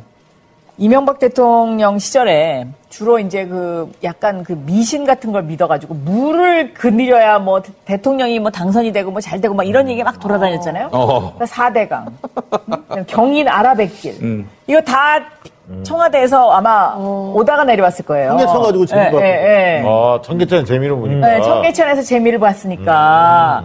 이런 맥락으로 지금 이거가 옛날 그 당시에 추진이 됐었던 거고. 그리고 실제로 오세훈이 그 서울시정 질문하는 데 보면은 시의원이 질문을 해요. 경인 아라뱃길에 대해서. 그러면 시장이 답변해요. 네. 그럼 그게 국책 사업이기도 하지만 시의 사업인 거죠. 그렇죠. 근데 분리하면 국책 사업이라고 그러고 또 좀 이따가 뭐 어떻게 한번 그것도 해야 된다. 시 돈 10원도 안 들어갔다고 그런 얘기를 했어요. 네. 멈출게요. 오세훈에 대한 검증 시간 여기까지 하고. 네. 사실 우리 후보가 더 훌륭한데 오세훈 때문에 그 공약 이야기도 못하고 얼마나 훌륭한지 이야기도 못해요. 한방의 과학화에 앞장서는 최고의 기업 한재원이 이번에는 산삼 침향단을 만들었습니다. 면역 강화에 으뜸이라고 알려진 침향에 최고의 사냥 산삼과 녹용 등을 첨가하였습니다. 한재원 홈페이지 소비자 가격 30만 원인 산삼 침향단을 새날 애청자에 한해 16만 원에 판매합니다. 지금 전화하세요. 010-5552-9010 후보님이 가장 말하고 싶은 공약 이런 거 하실 시간이에요 지금. 지금요. 네. 뭐 청년들이 뜨거운 게 제가 오늘 그걸 발표했거든요. 데이터 바우처를 드리겠다고. 청년들에게 5기가. 5기가. 네. 데이터 바우처는 어떻게 사용하는? 네? 어떻게 사용하는 건가요? 그러니까 이제 예를 들어서 19세부터 24세까지 내가 예를 들면 통신사하고 계약을 하면서 서울시가 5기가만큼의 비용을 지원을 하는 거죠. 근데 제가 여기가 지금 구로 디지털 단지잖아요. 근데 구로 국회의원을 하면서 대한민국에서 제일 처음으로 와이파이 지원이 무료가 된 데가 여기예요. 제가 추진한 거예요. 근데 사실 저는 그거 하면서 9비나 10일을 쓰지는 않았어요. 통신사하고 협상해가지고 통신사가 여기를 무료 와이파이 지원을 만들어줬어요. 근데 저는 이 부분도 물론 서울시에서 일정 부분 분담해야 되겠지만 저는 이 무료 그러니까 데이터 바우처를 주는 건 저는 미래에 대한 투자라고 생각하거든요. 그래서 청년들이 편하게 내가 5기가를 받아서 쓰게 되면 그만큼 뭔가 물론 그거 가지고 게임하는 청년도 있을 수 있고 자료를 찾는 청년도 있을 수 있고 여러 가지 종류가 있을 수 있지만 저는 그 자체가 투자라고 생각해요. 후보님 그러면은 그 이야기는 정말 일부잖아요. 대표 공약 중에 하나가 그거 아니에요? 그 재난지원금 이달 화폐로 10만 원 바로 지급하겠다. 재난위로금. 그 돈은 준비돼 있다잖아요. 그렇습니다. 그 이야기 좀 해주세요. 그거 중요해요. 그 돈이 이제 예를 들면 지난해에 서울시에 세금이 좀 많이 거쳤어요. 그래서 지금 잉여 세금이 있어요. 근데 이제 잉여 세금이 있으면 요것을 반드시 구청에다 나눠줘야 되는 돈이 있어요. 그거 빼고 남은 1조 3,500억이 남아요. 그래서 그 중에 1조를 제가 재난 위로금으로 쓰겠다는 거고요. 디지털 화폐로 쓰게 되면은 첫째, 소비 진작 효과가 있고 소비 진작 효과가 있으면 소상공인들이 살아나고 그래서 경기가 다시 살 거고 두 번째는 디지털 화폐로 이걸 1조를 쓰면 어차피 우리가 현금에서 크레딧카드에서 제로페이로 대표되는 간편 결제까지 와 있잖아요. 요 다음 단계가 바로 디지털 화폐예요. 이거 투자해야 되거든요. 인프라 깔아야 되고. 그리고 또 서울 시민들한테 이거 알리려면 홍보해야 되고 인지시켜야 되고 그 돈을 1조로 같이 풀어버리면 일석이조의 효과가 있는 거죠. 그냥 돈을 나눠주는 게 아니네요. 그렇죠. 그다음에 또 하나는 이게 디지털 화폐를 블록체인 기술을 이용해서 이제 유통을 시키면 실시간으로 이 돈이 어떻게 돌아다니는지가 바로 체크가 되니까 사각지대가 바로 발견이 돼요. 그래서 사각지대에 대한 정책을 바로 할 수 있어요. 그리고 어제 그 19세에서 24세 교통비 40% 할인 이거 굉장히 큰 거예요. 대학생들한테. 서울 청년 패스. 대학생들한테 한 달에 한 4, 5만 원 정도는 무조건. 저희 집은 2명이 수혜자예요. 이거 강조해야 돼. 아, 그래요? 그다음에 1인 가구들 관련해서 오세훈도 1인 가구 공약이 꽤 있잖아요. 공약을 해요. 1인 가구 이번에 굉장히 중요한 타깃이 된다. 맞아요. 서로 다 아는 거거든. 우리 1인 가구의 핵심 공약이 있지 않습니까? 좀 설명을 좀 해주시죠. 1인 가구 공약, 내일 중요한 공약이 일단 하나 나가고요. 내일. 뭘까요? 내일. 그거는 지금 말씀드리면 조금 그렇고. 말씀하지 마세요. 우리 네. 재미없어. 내일 나가고. 어차피 기자들 안 쓰는데 그런 거라도 주셔야죠. 그래, 기자 안 쓸 수도 있어. 청년을 위해서 2만 가구를 역세권에다가 좀 만들려고 해요. 내일 발표할게? 아니. 이미 발표했어요, 이거는. 그래서 첫째 청년 임대를 좀 이제 그렇게 해서 편하게 해주려고 하고 또 하나는 월세 20만 원 지원 정책. 이게 청년들한테 굉장히 인기가 먹히죠. 있어요. 근데 이게 5천 명밖에 안 해요. 그러니까 오세훈이 이게 청년들한테 인기가 있다는 거는 알고서는 박원순 시장 공약 다 폐기한다고 그래놓고 요거는 또 폐기를 안 한다고. 얍삽하네. 네. 그래서 저는 이걸 5천 명을 지금 얼마까지 확대하겠다고는 얘기를 아직 안 했는데 왜 안 했냐면 1조 일단 그렇게 쓰고 나머지 3,500억이 있잖아요. 그럼 3,500억 중에 지금 이 데이터 바우처 들어가는 게 한 500억쯤 들어가요. 그럼 3,000억 남잖아요.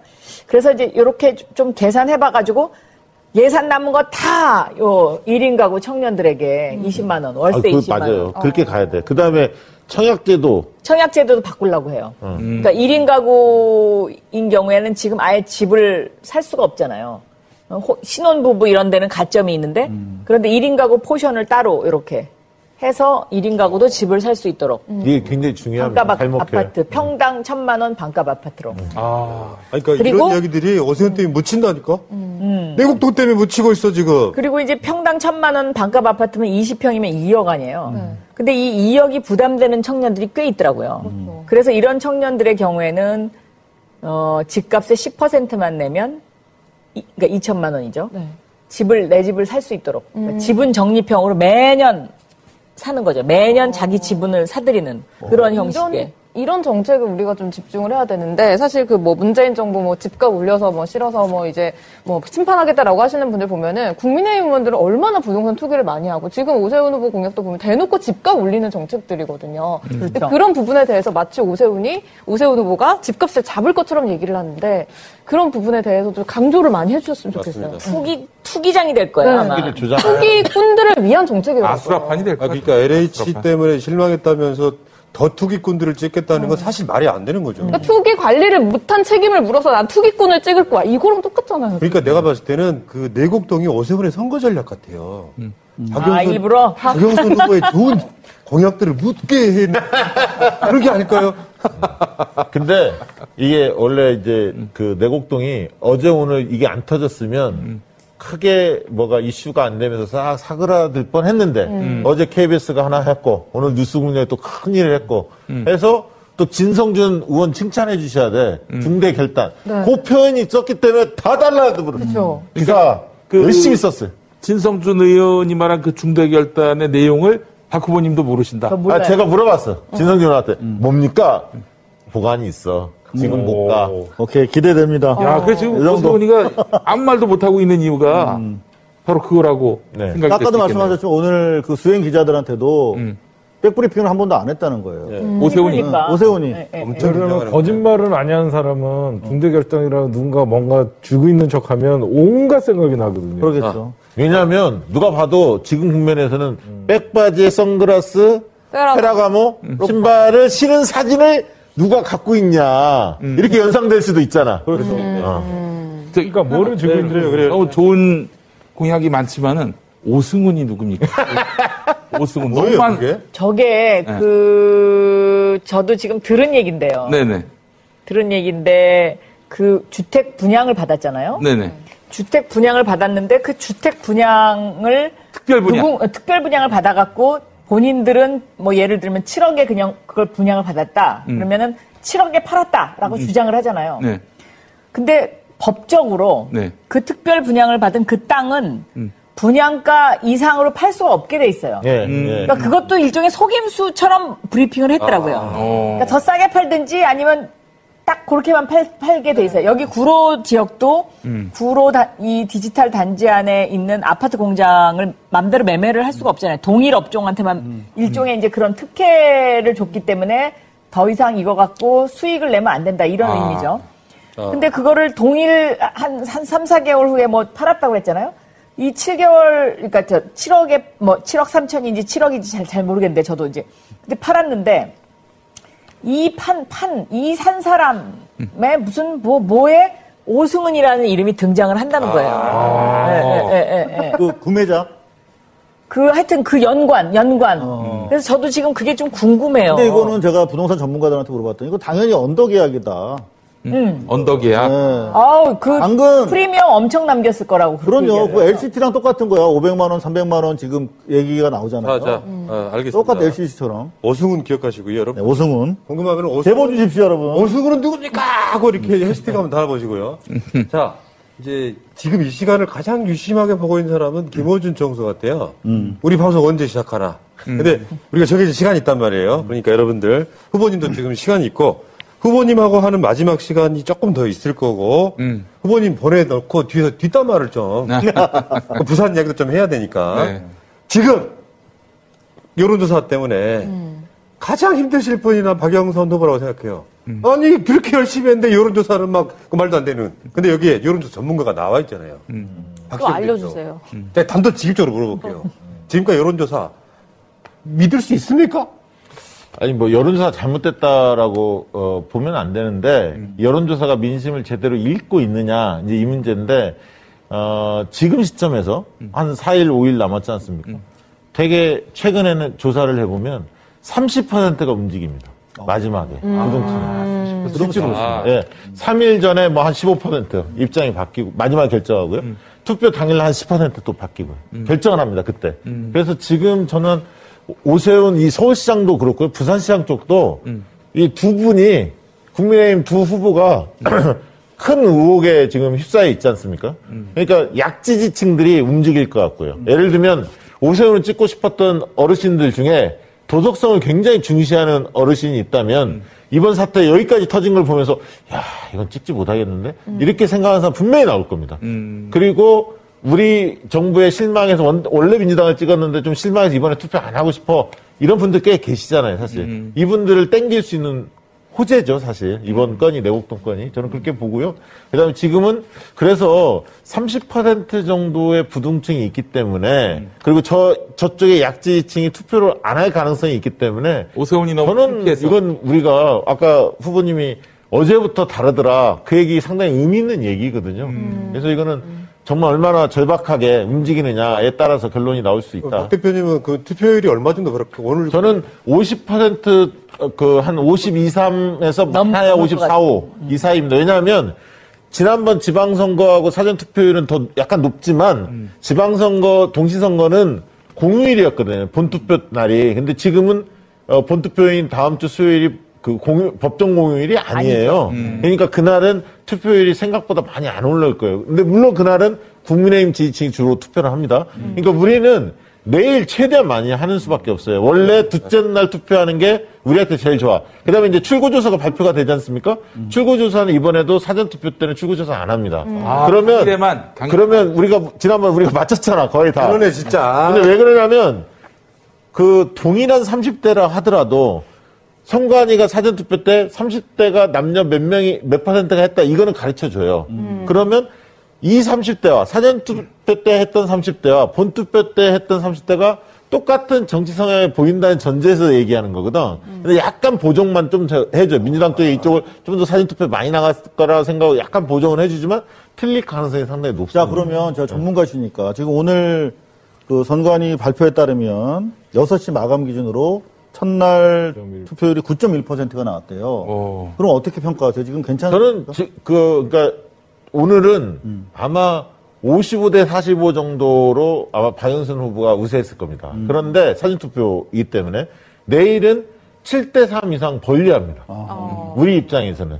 그래야 본투표에서 밀리는 걸 만회할 수가 있어요. 실제로 저는 상암동에서 투표를 했는데 그 나이 드신 어르신들이 많이 오시더라고요. 그래서 이거 좀 오늘 제가 토론회 가면 정말 좀 읍소를 해야겠다. 나이 드신 어르신들이 그렇게 많이 오시는데 젊은 사람들 40, 50대 좀 더 분발했으면 좋겠다. 근데 제가 아까 몇몇 의원들하고 통화를 했거든요. 근데 투표 참관인들이 있잖아요. 그러면 이제 봉투 넣을 때 대충 보거든. 밖에 이렇게 얼핏 나오거든, 이게 도장이.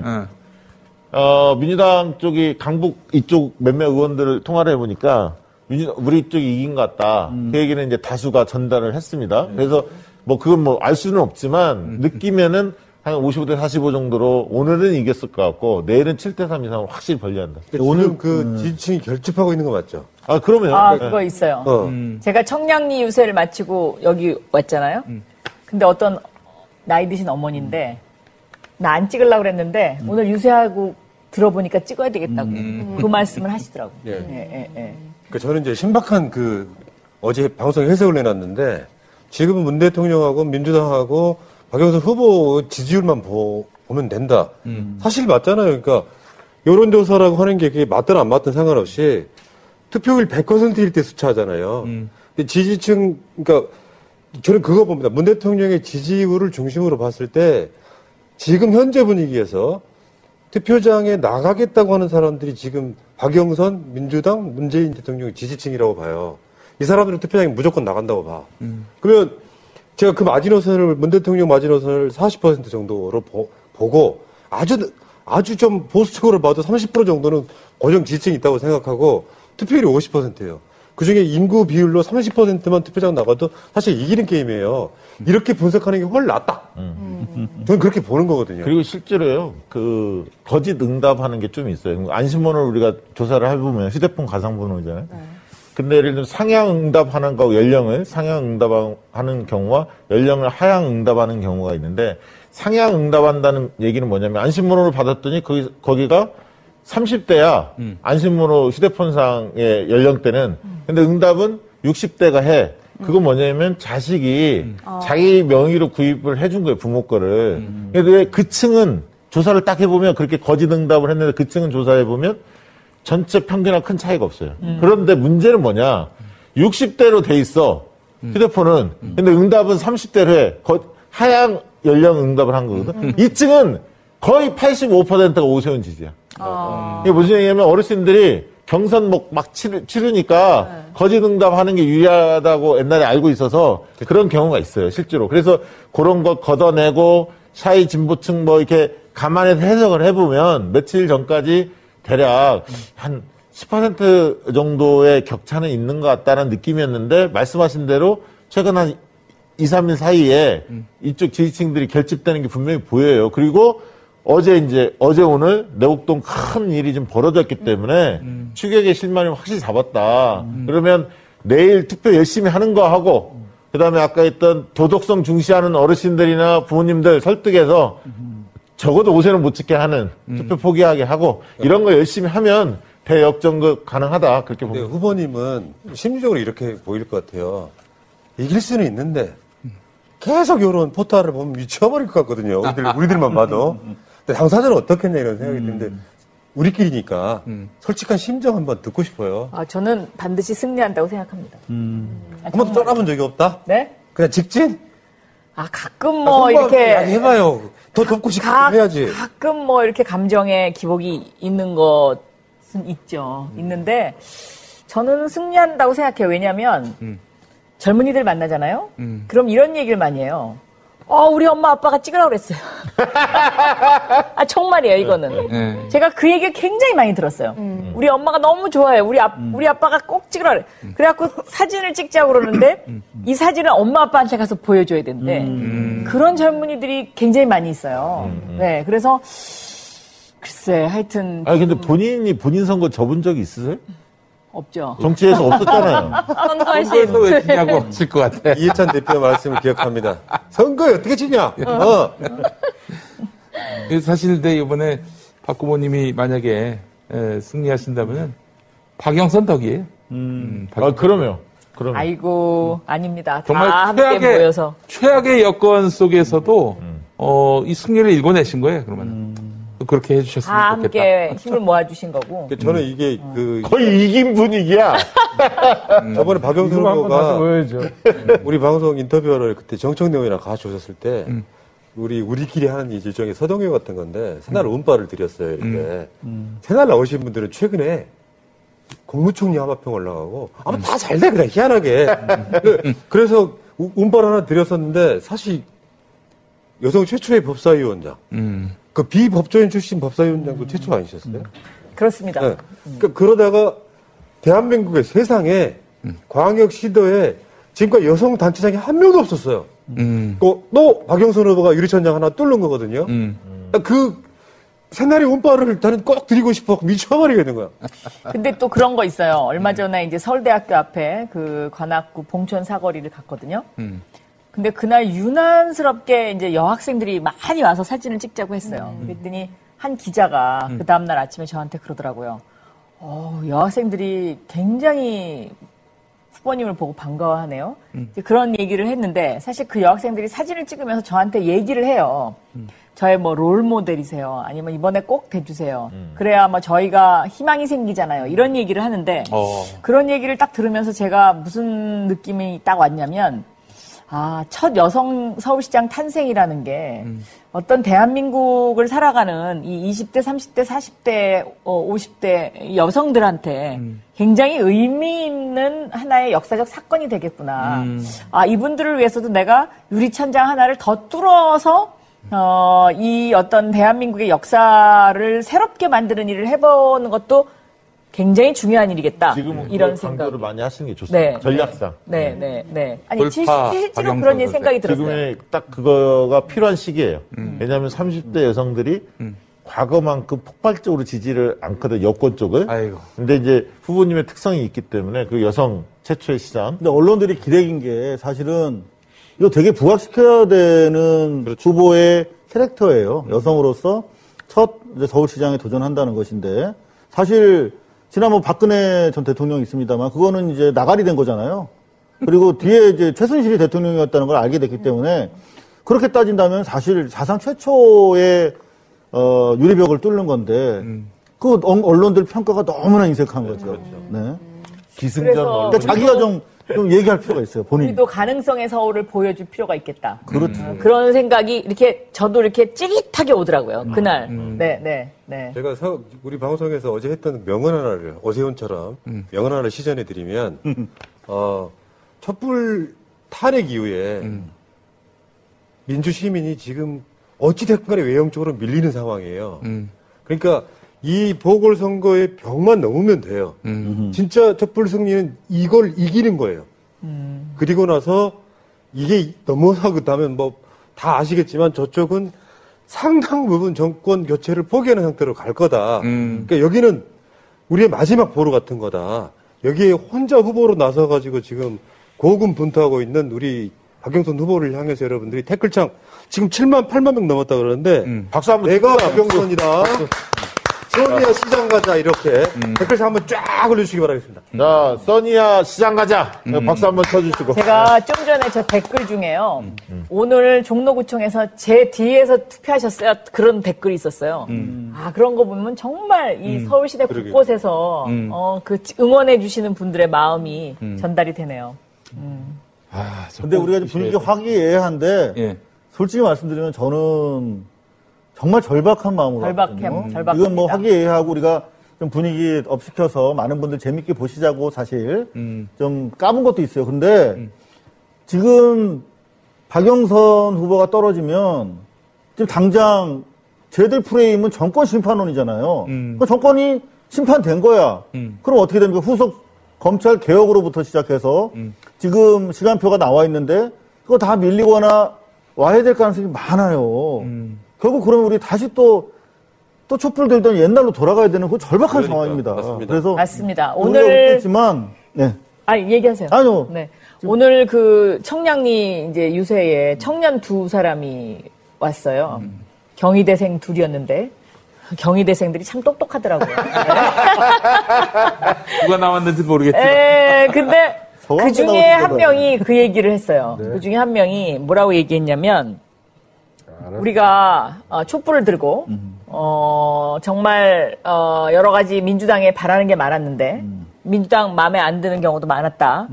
그러나 촛불 이전의 정권으로 돌아갈 수는 없는 거 아니에요. 그 얘기를 하더라고. 당연하지. 과거로 돌아갈 수 없다. 네. 후보는 지금 들어올 건데요. 네. 지금 12개 방송에서 돌파한 인원수가 11만 5천 명이랍니다. 와. 이 부분들만 다 투표해 주셔도. 네, 여기에 서울만 있는 게 아니야. 전국이야. 보내드릴 시간인데 마지막으로 네. 저 카메라 보시면서 네. 하고 싶은 이야기 진짜 다 하세요. 못 하신 이야기. 한 5분 오세훈한테 하세요. 맡겼던 이야기 다 하세요. 시작. 이번 선거가 정말 중요합니다. 왜냐하면요. 첫째, 이번에 당선되는 서울시장은 코로나19를 빨리 종식시키고 그렇지. 서울 시민의 삶을 일상으로 회복시켜야 되는 그 임무가 저는 제일 중요하다고 생각합니다. 그런데 만약에 엉뚱한 사람이 서울시장이 되면 백신 못 믿겠다. 그거 백신 왜 이렇게 지금 대통령 먼저 맞아라. 뭐 이렇게 욕하고 했잖아요. 그동안에. 그래놓고 또 대통령께서 맞으니까 특혜다. 이런 사람이 시장이 되면 첫째 저는 코로나19 종식에 뭔가 문제가 생길 것이다. 그리고 이 코로나19를 종식시키기 위해서는 의료 전달 체계를 중앙정부하고 잘 협조해야 되는데 누가 이 오세훈 시장을 도와주겠습니까? 지금 이런 상황에서. 그리고 이분이 예를 들면 옳은 소리를 했으면 몰라요. 그렇기 때문에 이건 첫째는 이게 걱정이고요. 빨리 일상으로 회복돼야 되는데. 두 번째는 서울이 지금 글로벌 혁신도시 1위를 기록했어요. 지난해에. 그럼 그만큼 저력이 있는 거예요, 우리가. 또 자부심도 있어요. 그래서 지금부터 잘 1년 동안 밀고 나가야 되는데 정쟁에 휩싸이기 시작하고 계속 정치적으로 부딪히면 서울 시민들은 뭐가 됩니까? 저는 이 1년은 굉장히 중요하다고 생각해요. 왜냐?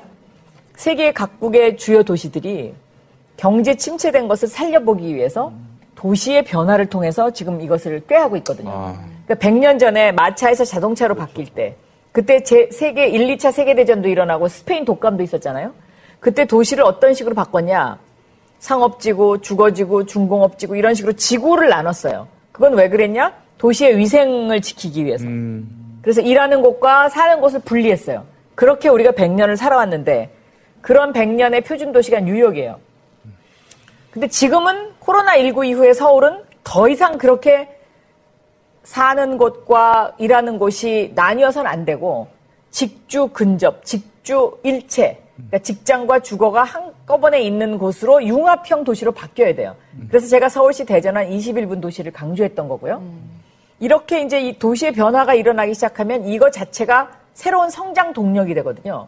그래서 지금 수출이 막 살아나고 있고 경제가 막 이제 막 일어나려고 하는 이때 탁 찬물 껴얹어 버리면 아마 서울의 경쟁력이 잃어버리기 시작하면 대한민국의 경쟁력이 없어질 거예요. 예, 그래서 저는 이번에는 서울에 열일하는 시장을 뽑아야 되고요. 정치 시장 절대로 뽑으면 안 됩니다. 그리고 더군다나 이 오세훈 후보는 실패한 시장이고요. 이 실패한 시장이 대선 나가보겠다고 콩밭에 갔다가 거기서 또 실패했어. 그래갖고 다시 또 서울로 왔어. 서울 그렇게 자존심이 없나요? 서울 시민들이? 그건 아니잖아요.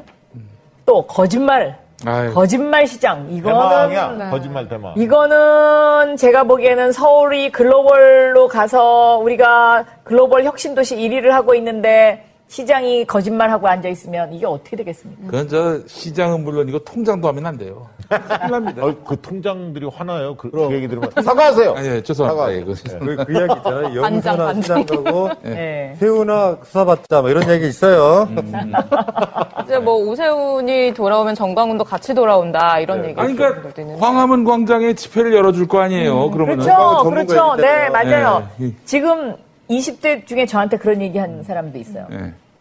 민주당 요새 마음에 안 들어요.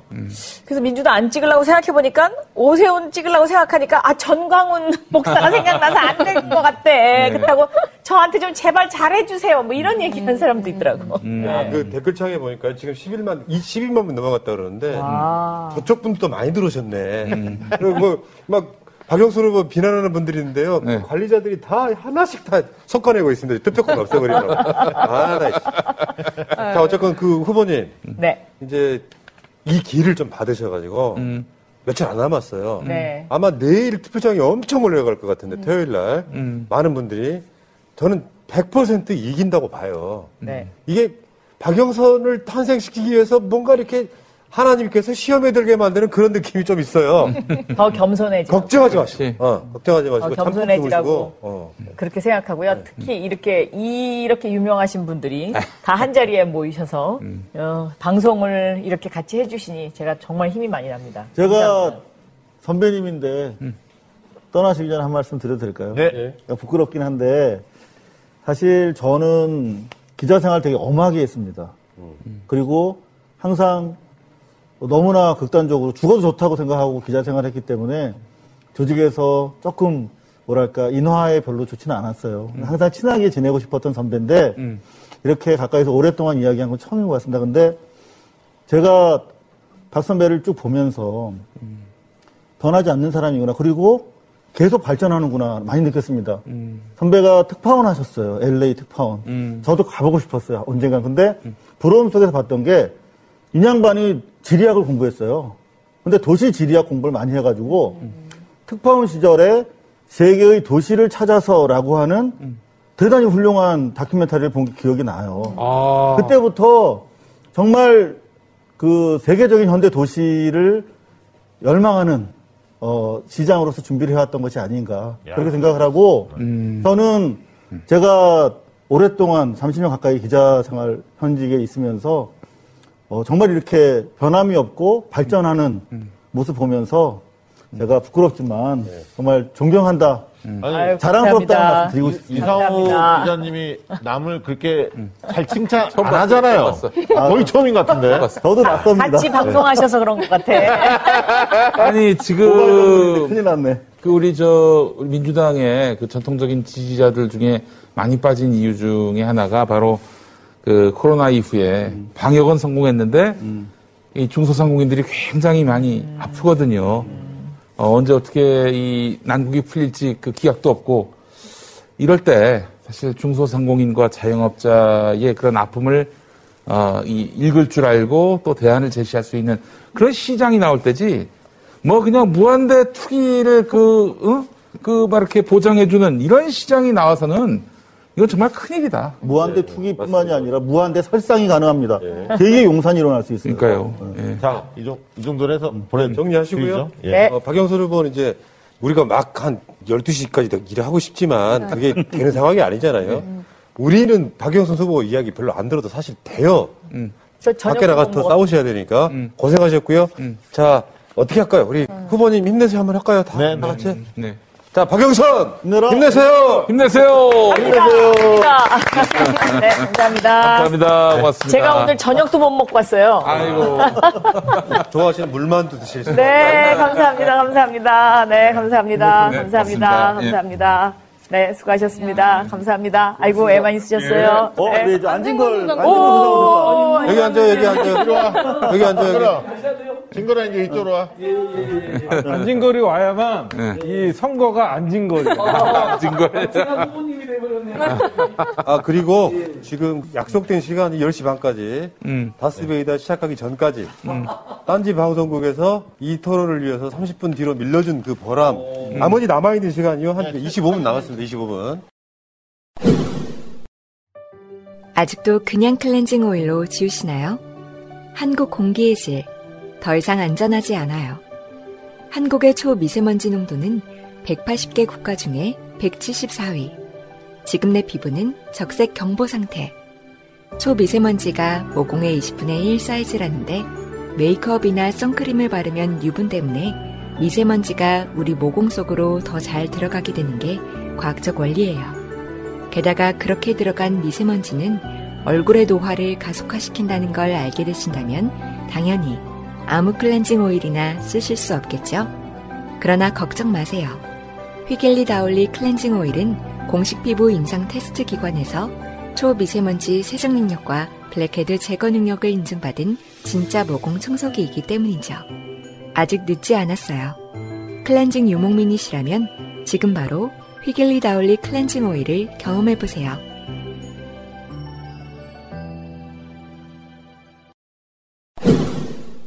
자, 오늘 아까 후보님한테 양보하느라고 못했던 발언들을 좀 더 들어볼게요. 이제 부산 얘기를 좀 해줘야 돼. 부산 얘기. 부산에서 저한테 부산 부산 얘기 한 20분만 좀 달아달라. 그렇죠. 아니 근데 자, 일단 우리도 안진걸 우리 소장 오셨으니까 조금 얘기 듣고. 예. 아닙니다. 오늘 마침 제가 안녕하십니까.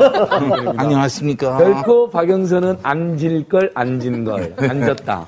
이기고 있다. 오늘 안 그래도 부산을 갔다 왔습니다. 타이틀 좀 잡아주시죠. 요거 한번 잡히면 새벽에 내려가가지고 부산에서 전봉민 이주환 의원 고발인 조사받고 경남 창원으로 가서 강기훈 고발인 조사받고 그러니까 지역 언론에 보도가 많이 나왔어요. 그러니까 LH 사태보다 훨씬 심각한 비리들이거든요. 근데 언론에서 제대로 보도도 안 하고 부산 경남 지역에서는 현안이 되고 있더라고요. 전봉민 이주환 강기훈. 그래서 제가 느끼기에는 이제 이런 것들이 지역에 더 언론 보도가 되면 박형준이랑 연루돼서 훨씬 더 그래도 몇백 번, 몇천 표라도 움직이게 되지 않았을까 감히. 부산을 갔다 왔다는 거 말씀드리고요. 그리고 어저께 저희가 오세훈을 전격 고발하지 않았습니까? 그래서 보도가 많이 나왔는데 조선일보에서 또 저를 박영선 앞잡이로 시민단체가 박영선 앞잡이 노릇하고 오세훈 퇴진운동한다고 사퇴운동하고 조선일보에서 욕하면 좋은 거잖아요. 그랬더니 사람들이 대선 후보급이 됐다고. 여러분 저 대선 후보급 돼버렸어요. 조선일보에 엄청난 크게 나버린 거예요. 예. 아니 저는 사실 지금 이제 창원에서 바로 올라왔는데 오늘 이렇게 제가 좋아하는 분들이 박영선 후보님하고 방송나에서 그냥 응원 온 겁니다. 그래서 자 부산 이야기 계속 가시죠. 여러분 끝날 때까지 끝난 게 아닙니다. 제가 올 때 택시 탔는데 택시사님 오세훈 절대 안 된다고. 우리 택시사님들은 오세훈이 서울시장 할 때 너무 당했고. 일단 부산 상황 좀 팩트만 좀 정리를 해드릴게요. 여러분들이 뉴스타파에서 대단히 중요한 기사가 나왔는데 정말, 팩트를 세 가지로만 정리를 먼저 해드리면 먼저 이 사안에 대해서 유일하게 기사를 썼던 게 부산에 있는 국제신문입니다. 거기서 김모 씨 그러니까 가짜 미투를 돈을 주고 시킨 거예요. 근데 녹취록만 있다 그러니까 국제신문으로 국임당에서 몰려가가지고 더 쓰면 니네 혼날 줄 알아 이렇게 실력 행사를 했어요. 근데 어제 다시 추가로 그 가짜 미투를 조정당해서 5천만 원 받고 했던 여성분이 다시 전화 인터뷰를 통해서 자기는 박형준의 사과를 받고 싶다. 여기까지가 이제 국제신문이 포문을 열었고요. 일면에 실었어요. 네. 오늘 오전에 이제 민중의 소리에서 드디어 문건을 가지고 나왔습니다. 바로 법원 판결문을 입수한 거예요. 저는 이제 당시 상대 후보였던 이제 유 의원 측에서 나온 것 같은데 여하튼 그 판결문에 보면 박형준 쪽 인사 3명의 이름이 나옵니다. 그러니까 3명이 5천만 원 주고 가짜 미투 하도록 교사했다. 이른바 위증모해 교사. 가짜 미투를 시킨 거야. 박형준 캠프에서. 매우 충격적이죠. 근데 그 바로 뒤에 몇 시간 있다가 뉴스타파에서 결정타를 터뜨립니다. 바로 뭐냐면 당시 검찰 조서가 나온 거예요. 그 마찬가지로 상대방 무고로 당해가지고 머리 깎고 기자회견했던 유 의원 쪽에서 나온 것으로 보입니다만. 유재중인가요? 네. 유재중. 근데 이 양반 검찰 조사에 어마어마한 내용이 담겨 있어요. 뭐냐? 바로 그 3명 말고 이 가짜 미투를 지휘한 사람, 주모자가 바로 박형준의 그 유명한 조현 씨라는 사실이 팩트로 나옵니다. 그러니까 이거 빼도 박도 못해요. 오늘 사전투표 안 한 조현. 그렇죠. 사전투표 안 하고 사실상 도피시킨 것으로 보이는데 바로 그 지점이 매우 중요한. 그러니까 이거는 여태까지는 그냥 김 씨 일방의 주장이었다가 법원 판결과 검찰 조서를 통해서 팩트로 확인이 된 사실입니다. 조현 씨가 가짜 미투를 주도하고 동시에 그 유 씨가 유 의원이 삭발 기자회견 하니까 그 김 씨를 국회 정론관에 세워서 기자회견까지 시켜요. 그리고 나서 경찰 기자들이 따라붙으니까 도피까지 시킵니다. 이거는 뭐 과거 헐리우드 서부국에 나오는 범죄 집단이에요. 그러니까 조현 씨가 여기서 의미 있는 건 2가지인데 하나는 조현 씨가 남남입니까? 같은 입을 덮고 사는 공동 이익을 추구하는 사람이잖아요. 그러니까 사실상 같은 사람인 거죠. 그러니까 조현 씨가 주도했다는 거는 박형준이 했다는 뜻이고, 동시에 이 내용이 당시 2012년 검찰 조서에 있는데 그 꼬리만 자른 거예요. 3명만 달랑 기소하고 조현 씨와 박형준은 검찰 조사도 받은 바가 없어. 왜 검찰이 조사를 안 할까요, 그거를? 검찰 조사 안 한 이유는 2012년 MB 후반기 그리고 박근혜로 넘어가는 과도기에 검찰이 오늘날 정의의 사도처럼 떠버리고 있는 검찰이 덮은 겁니다. 청와대 눈치 보고. LCT 덮었던 놈들이 똑같이 덮은 거예요. 그 시점이 사실은 상당히 일치가 되고 있죠. 아니 윤석열 총장은 이게 무슨 성추문으로 뭐 치러지는 선거니까 뭐 이런 얘기를 하면서 그런 거는 다 덮고 야당에 불리한 거는 다 덮어줬네요. 그러면. LCT 사건을 무혐의한 사람들도 임관혁과 윤대진. 그렇죠. 호윤. 그 다음에 부산 참여연대가 열받아가지고 그래서 서울중앙지검으로 고발해갖고 부산에 향토 비리를 척결해달라고 서울중앙지검 보낸 거거든요. 윤석열이한테.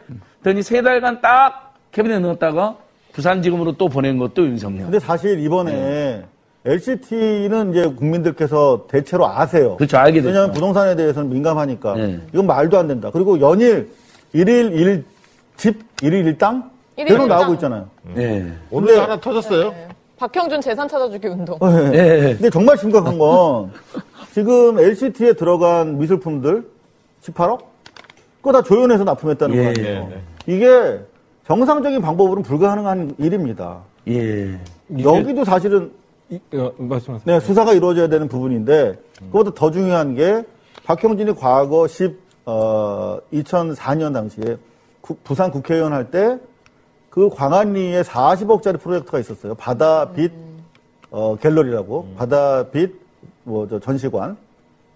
거기 납품한 것도 조연 화랑이다라고 하는 의혹이 있어서 수사가 들어갔어요. 근데 한 달 동안 수사했는데 조연과 박형준 근처도 안 갔습니다. 그러니까 그 권력의 맛을 안 거지.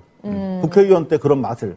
그래서 2012년에 청와대 정무수석 끝나고 나서 다시 국회의원 만들려고 조연 씨가 와이프가 박형준이랑 짜고 그렇게 어떻게든 그 좋은 국회의원의 맛을 봤기 때문에 불법을 저지른 것이 아닌가. 이것은 사실은 저런 정도가 나왔으면 박형준이라고 하는 사람을 놓고 선거 과정이 진행된다는 것 자체가 국민 모독인 것이죠. 아니 이거는 진짜 대한민국 민주주의를 완전히 아주 그냥 뭐 기만하는 정도가 아니라 이거 진짜 완전히 농락을 하는 것이다. 한 달 전에 제가 이 제보를 받았어요. 이 박형준 성추문 스캔들이라고 하면서 이게 어디서 나왔냐면 이현주 캠프에서 나왔어요. 이현주도 알고 있었어요. 이현주가 잘 알고 있었는데 지금 이게 박형준 제가 그 부산 사람들한테 다 알고 있는 사례예요. 사실 국민의힘 그쪽 캠프들은 다 아는데 박형준이가 LCT까지는 자기가 터질 거를 각오를 했어요.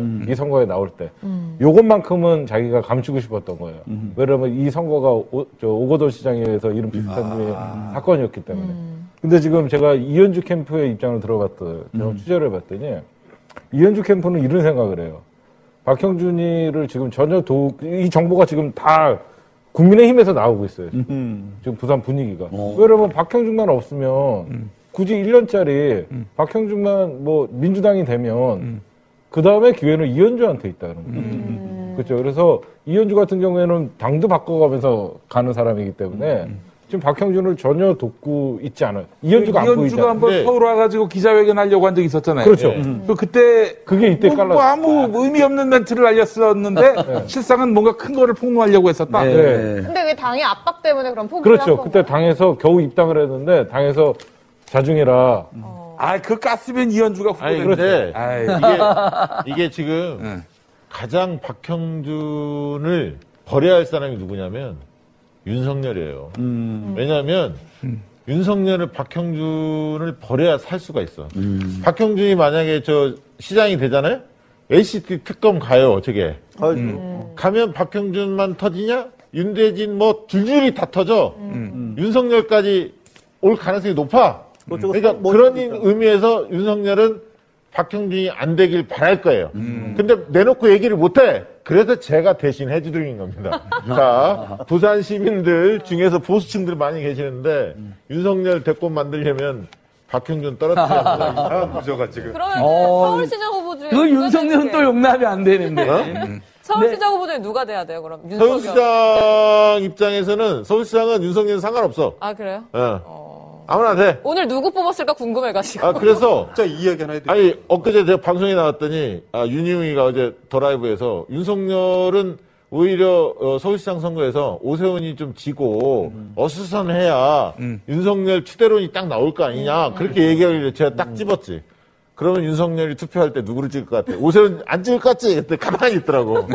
오세훈 안 찍었습니다, 여러분. 근데 오늘 사전투표에서 우리 국민들께서 아주 예리하시잖아요, 우리 집권자들이.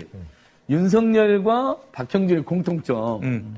보통은 고위 정치인들이 와이프랑 함께 찍잖아요. 그렇지. 혼자만 왔잖아요. 이제 처와 관련돼서 온갖 비리가 다 드러나니까 일부러 혼자 나타난 거죠. 참 어떻게 보면 비거와 지난 비열한 총선 때도 그랬어요. 그렇죠. 네. 비열한 자들이기도 하고. 깔깔이 입고 와가지고 박형준과 윤석열 또 LCT를 엮여 있습니다. 저는 이건 정말 지금 공수처의 부산 참여연대가 고발을 해놨습니다.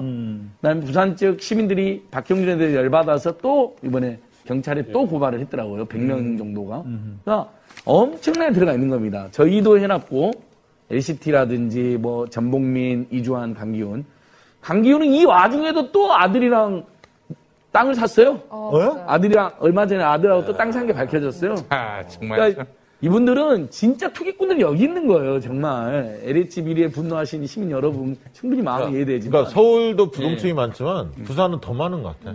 네, 더 많아진다고. 찜찜해서 민주당 좀 혼내고 싶었는데 박형준 저 잡놈이잖아요, 어떻게 보면. 보면서 이게 투표할 마음이 안 나는 거야. 그러니까 일부 여론조사 보니까 실제로 김용춘 후보의 지지율이 올라가고 있다는 지표가 막 잡힌다 그런다고. 30대에서 아예 뒤집혔다 그러더라고요. 30대에서 50%, 39%였는데 일주일 만에 50%. 근데 이거 아셔야 돼요.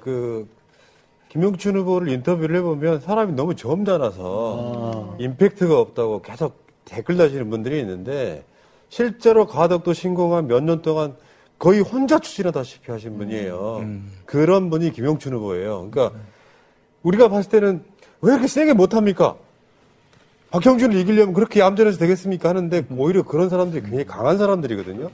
부산 시민들이 김용춘 후보의 그런 노력들과 소리 없는 어떤 강함 이런 것들을 저는 알아주실 거라고 보고요. 부산에 계시는 그 유권자 여러분들이 사실 다시 한번 말씀드리지만 굉장히 수준 높은 도시예요. 부산이 민주도시인데 이분들이 설마 박형준을 찍겠냐? 저는 그렇게 생각을 하는 거죠. 아니 근데 정말 박형준은 너무 부끄러워가지고 투표하겠다는 중도층들이 투표를 포기하지 않을까. 그러니까요. 그 인간을 위해서 네. 가서 네. 투표하는 행위 자체가 이건 굉장히 수치스러운 그런 상황일 것 같은데 말이죠. 양심을 파는 거죠. 알고도 찍는다면. 지금 서울에서도 그런 현상이 벌어지지 않을까요? 그러니까 2030 중에 열 받아가지고 조금 정부 여당에 그래 밉지 나쁜 놈이지만 오세훈 찍어버리자 이런 분위기 일부 있었던 거잖아요. 네. 굉장해 보면. 옛날 근데 이명박 찍듯이. 저는 용산 참사 망언이 이런 2030들에게는 큰 영향을 준다고 봅니다. 근데 이놈은 진짜 못 찍겠네. 이 사람 너무하는데. 세상에 세입자들하고 철거민들을 다시 두 번 죽인 거잖아요. 여기 부산은 수영구에서는 그 소문이 아까 이제 여러 소문이 많이 나서 수영구에 있는 주민들은 알고 있었는데 어느 정도 이 부산 나머지의 할머니 할아버지들은 몰랐대요. 그 박형준의 여러 사생활이나 그렇죠. 그런 잡음들에 대해서. 근데 이번에 그게 딱 터지면서 뭐 얼핏 들은 건 있는데 확신이 없었는데 딱 터지니까 그리고 국제신문이라는 데가 지역신문이잖아요. 부산일보 쌍벽 아닙니까? 부산 경남에서 여기서 아주 잘 알겠지만 지역신문은 시에서 나오는 광고 없으면 못 살아요. 배기지를 못합니다. 이겨내지 못해요.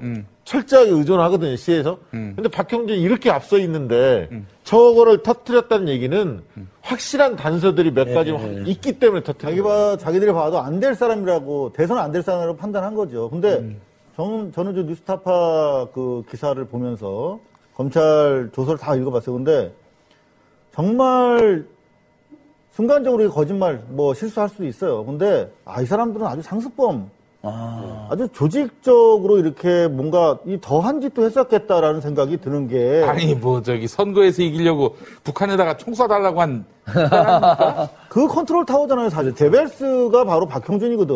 네. 근데 거기 보면은 그 상대방 그냥 성추행 정도 당했다로 해서 기자회견 해도 돼. 그죠? 가짜 미투. 근데 이거 약하다. 결정적으로 보내려면 네가 저 강간당해가지고 애까지 뗐다고 해. 낙태까지 했다고 해라. 이거 없는 말을 넣어가지고 사실 결정적으로 뒤집힌 거예요. 진 거야. 소송에서. 근데 그런 걸 작당을 했다는 게 너무나 이거는 상식이야. 그러니까 해시태그 운동으로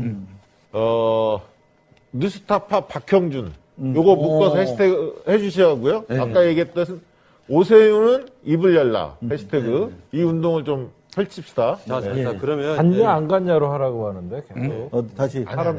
입을 열라라고 하는 게 입을 열라 오세훈 왜 지목하냐라고 내국동이 갔냐 안 갔냐 오세훈. 아니, 근데 저 질문할 게 있는데 그거 사진 있다는 얘기를 계속 올려주시는데 오세훈 내국동 사진. 사진이 근데 상식적으로 그때 유명인이었잖아. 스타였잖아. 그러면 하는 게 뭡니까? 사진 찍는 거거든. 예. 근데 분명히 있을 거라고. 저기 이제 요건 이제 저희가 추적을 하고 있으니까요. 일단 우리 애청자님들을 위해서 또 제가 사랑하는 우리 동지들 위해서 지금 이제 오세훈을 봤다는 목격자가 최소 5명 정도 나온 거잖아요. 그렇죠. 오늘 우리 김호준 뉴스공장 그 어머님하고 아드님까지 해서 그분한테 측량 팀장까지 그분이 옛날 이제 대한지역공사에서 굉장히 양심적인 활동을 하신 분이라는 것도 제가 확인했어요. 그래서 지금 연락을 돌리고 있습니다. 일요일이나 월요일 좀 다 모여서 시민단체랑 같이 오세훈 고발한 단체들이랑 우리 또 시민 유튜버들이랑 기자회견을 하자. 우리가 다 봤다.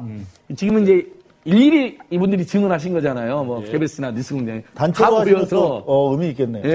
오세훈 씨 빨리 사퇴하세요. 거짓말 그만하고 이제 이걸 추진하고 있고 이제 사진 이야기는 어떻게 난 거냐면 실제 사진을 가지고 있다는 사람들의 제보가 한두 건 정도가 여기저기 왔어요. 왔는데 조국 전 장관님 가족처럼 털릴까봐 이게 국민의힘이 집권 나가고 오세훈이 되면 우리 집안 다 죽는 거 아니냐라는 두려움 때문에 그분이 저도 문자를 봤어요. 사진이 있다. 그분이 지금 방송을 보고 있어요. 보실 저는 수도 보고 있어요. 있다고 봅니다. 왜냐하면 지켜드립니다. 그 진보 유튜브를 열심히 시청하는 분으로 알고 있어요. 보고 있고 오늘 뉴스공장에 생태집 사장님 아드님이 나와서 그렇게 하는 거를 보고 용기를 얻었을 거라고 확신합니다. 진짜 감동입니다. 감동의 대열에 동참해 주시기 바랍니다. 마무리 하실까요? 네. 이제 그 선생님한테 제가 전화도 드렸는데 안 받으시는데 제 전화 받아주세요, 선생님.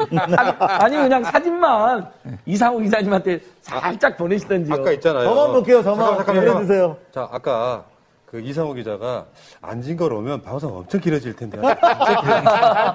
아니 오늘 이보세요. 반에 끝내야죠. 아니 그게 들어봐.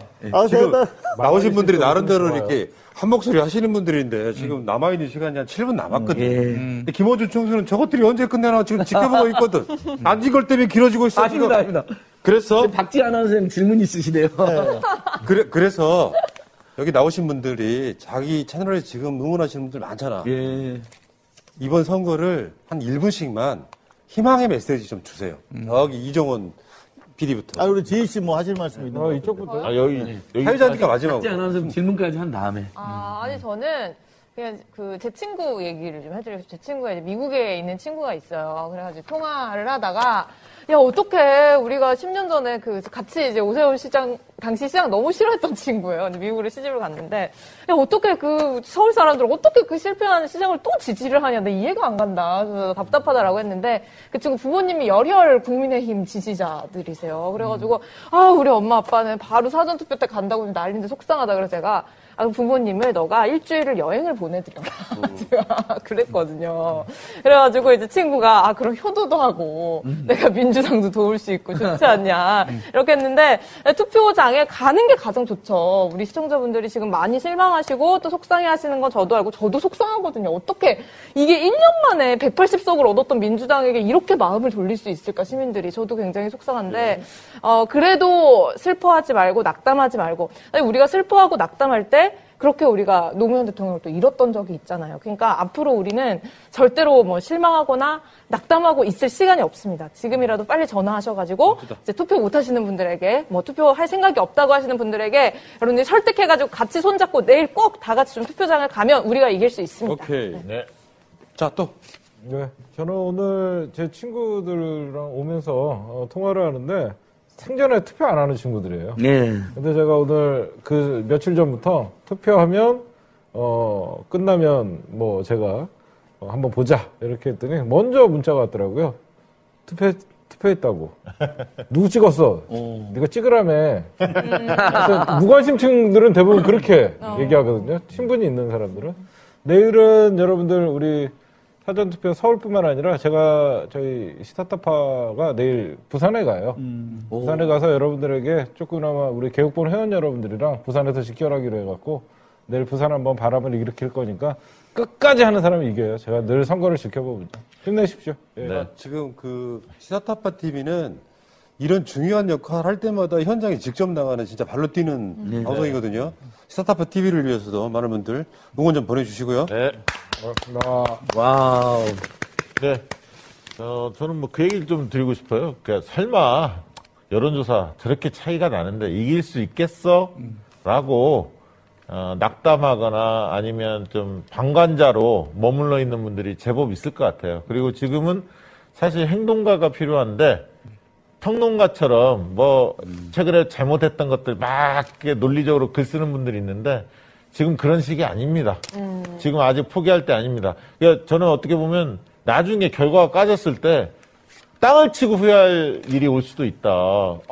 이 정도 접전이었으면 내가 그때 열심히 뛰었으면 세상이 바뀌었을 텐데 후회할 수 있습니다. 그래서 지금은 평론할 시기도 아니고 낙담할 시기도 아니다. 우리가 절박감을 가지고 간절한 세력들이 뭉치면 이길 수 있다라는 그런 어떤 희망의 고리 갖고 열심히 뛰어줬으면 좋겠습니다. 네. 좋습니다. 다음에. 저는 오늘 이 자리가 되게 의미가 있는 것 같아요. MBC에서 해고된 지 이제 한 6년, 7년 돼가는 것 같은데, 그동안 사실 현장에서, 만났던 우리 현장의 언론들입니다. 만약에 이번에 우리가 지면 다시 우리는 그 시대로 돌아가면 돼요. 하지만 여러분들 정말 고통스럽잖아요. 그렇지. 언론이 오히려 이명박 때보다 더 심한 것 같아요. 이 기울어진 운동장이. 오늘 한겨레 신문 일면 보셨죠, 여러분? 언론이 아니야, 언론이. 배신행위입니다. 이미 이 민주당 지지자들 다 저쪽으로 돌아섰다는 그 믿기 어려운 대단히 하자 있는 기사를 톱으로 올리고 사실상 국민의힘으로 백기투항하고 있는 모습을 보셨잖아요. 이렇게 어려운 여건 하에서 우리가 이렇게 뭉쳤습니다. 지난 언론의 암흑기에 현장을 지켰던 팟캐스트, 뭐 대도 않는 그냥 어떻게 기술 가지고 버티다가 이제 유튜브 이렇게 플랫폼까지 만들어서 왔습니다. 여러분들 이번에 선거 어려운 가운데 이기면 정말 기울어진 운동장에서 이제는 여러분이 언론의 주인이 되는 새로운 대한 매체 유튜브 기반의 시민 저널리즘 시대가 도래할 수 있다라고 생각합니다. 여기서 지면 안 됩니다. 여러분들 내일까지 반드시 좀 투표해 주시기 바랍니다. 맞습니다. 네. 자, 김영민 PD. 예. 짧게 하겠습니다. 거짓말 하는 사람을 뽑으면요. 그러면은 내 거짓말은 성공했다. 앞으로 이보다 더한 거짓말을 해도 괜찮다는 그런 어떤 라이센스를 얻었다. 그러면서 더 큰 거짓말, 더 악독한 거짓말을 할 것이고 그렇게 되면은 국민들은 야, 정치 믿을 게 못 된다. 정치 혐오증이 막 일어나게 되고 결국 그것이 더 눈덩이처럼 불어나가지고 이 땅에는 나쁜 정치인만 남게 될 것입니다. 그렇기 때문에 현 정부에 대해서 실망을 많이 하신 거 잘합니다. 누구보다도 잘하는데요. 그렇다고 거짓말하는 지도자는 절대 선택하시면 안 됩니다. 그래서 이 정치 혐오로부터 우리를 지키는 그런 선택을 꼭 해주십사. 예. 그게 결국 우리의 존엄을 지키는 일이다. 또 권리 없는 자들을 위한 그런 의로운 행동이다. 이런 말씀을 드리면서 이번에 올바른 선택 부탁드리겠습니다. 감사합니다. 야, 역시. 야. 다음에 그 10초만 얘기하시면 우리 안질근 소장 1분 안에 마무리하겠습니다. 시작합니다. 애청자 여러분 이 시간까지 함께 해주셔서 얼마나 좋습니까? 이렇게 많은 동지와 벗들이 있습니다. 오세훈은 용산 참사의 책임자인데 용산 참사 피해자들을 2번 죽이는 짓을 했습니다. 그것만으로도 사퇴해야 될 자입니다. 고발하고 갔습니다. 내곡동 문제로도 온 국민에게 거짓말하고 있습니다. 거짓말에 거짓말하고 있습니다. 이것만은 사퇴해야 됩니다. 이런 자가 득세하는 세상, 여러분 우리 절대 용납할 수 없죠? 시민 여러분 힘내시자고요. 지금 분위기가 바뀌고 있다. 용산참사 망언 전후에서 일제히 조금 간망하고 있던 시민사회단체들도 천주교 정의위원 사제님들까지도 다 나서서 그냥 비판이 아니라 사퇴라고. 근데 이게 크게 지금 밑바닥에서 여론이 돌고 있는 건 아주 비정하고 비열한 사람이구나. 예, 시민 여러분 힘내시자고요. 고맙습니다. 예. 저기 박지희 국장님 그 마지막으로 할 말이 있죠. 네, 중요한 그렇습니다. 이야기예요. 이거. 지금 굉장히 중요한 이거 듣고 이제 다시베이도 보러 가세요. 네. 오늘 방송 이제 함께 해주셨는데 저희가 지금 여러 개 채널로 송출이 되고 있잖아요. 근데 우리가 모두 이제 한 목소리를 내고 있는 사람들인 만큼 아직 저희 중에서 구독하지 않은 방송이 혹시 있다면 서로 구독하지 않은 방송들을 좀 구독을 해주셨으면 좋겠습니다. 좋네 그거. 네, 그렇죠. 이게 거의 다 내가 당연히 구독 눌렀을 거라 생각했는데 아마 없는 부분 많을 거예요. 네. 고발뉴스, 김영민 TV, 새날, 이동영 TV, 박시영 TV, 시사타파 TV, 개국문 TV까지 있어요. 네, 그렇습니다. 정말 우리 그리고 너무너무 잘하고 있습니다. 그리고 잠깐만 한번 마무리합시다. 아니 그리고 한 가지만 오늘 저기 방송 위해서 우리 고생하신 제작사가 있어요. 이야기 하려고 했는데. 예. 대마시안이라고. 네. 이 바닥에서는 최고죠. 네. 이 바닥에서는 삼성이에요, 삼성. 대마시안이. 오늘 이 방송을 만들어주신 거예요. 네. 대마시안 앞으로 여러분께도. 뭐 동영상이라든가 뭐 이런 것들 있지 않습니까? 뭐 촬영이라든가 이런 거는 또 대마시안이 제일 잘하니까 많이 좀 찾아주시면 오늘 뭐 굉장히 헌신적으로 고생하셨는데 대마시안 위해서 박수 한번 보내드립시다. 와. 그리고 10시 30분에 송출 시작하는 건데요. 그 앞에 카운팅 하는 거 있잖아. 그것 때문에 바로 시작 안 해. 좀만 기다려. 전 마지막으로 그런 얘기 꼭 드리고 싶은 게, 아까도 말씀드렸지만, 이 산만 넘어가면 됩니다. 촛불의 연장선에 있는 건데, 민주당도 많은 생각을 하게 됐을 그 타임이에요. 저는 대한민국의 국군이 이번 선거를 꼭 이겨서 진짜 선진국으로 가는 깔딱 고개를 넘고 있는 건데 여러분들이 포털 같은 거 보시면서 실망하지 마시고요.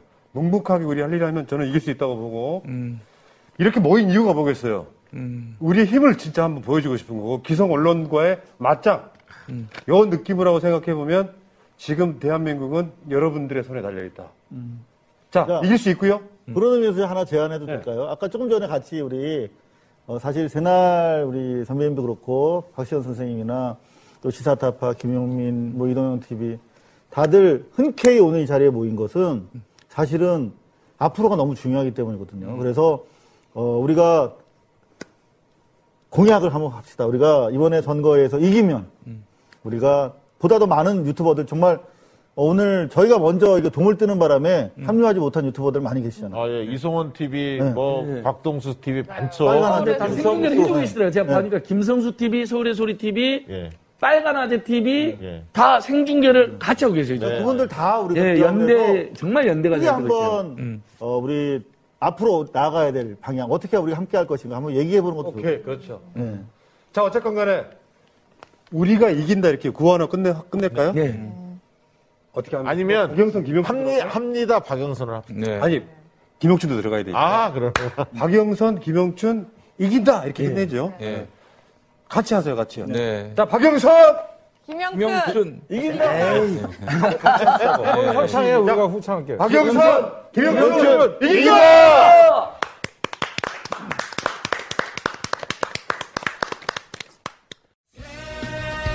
대한민국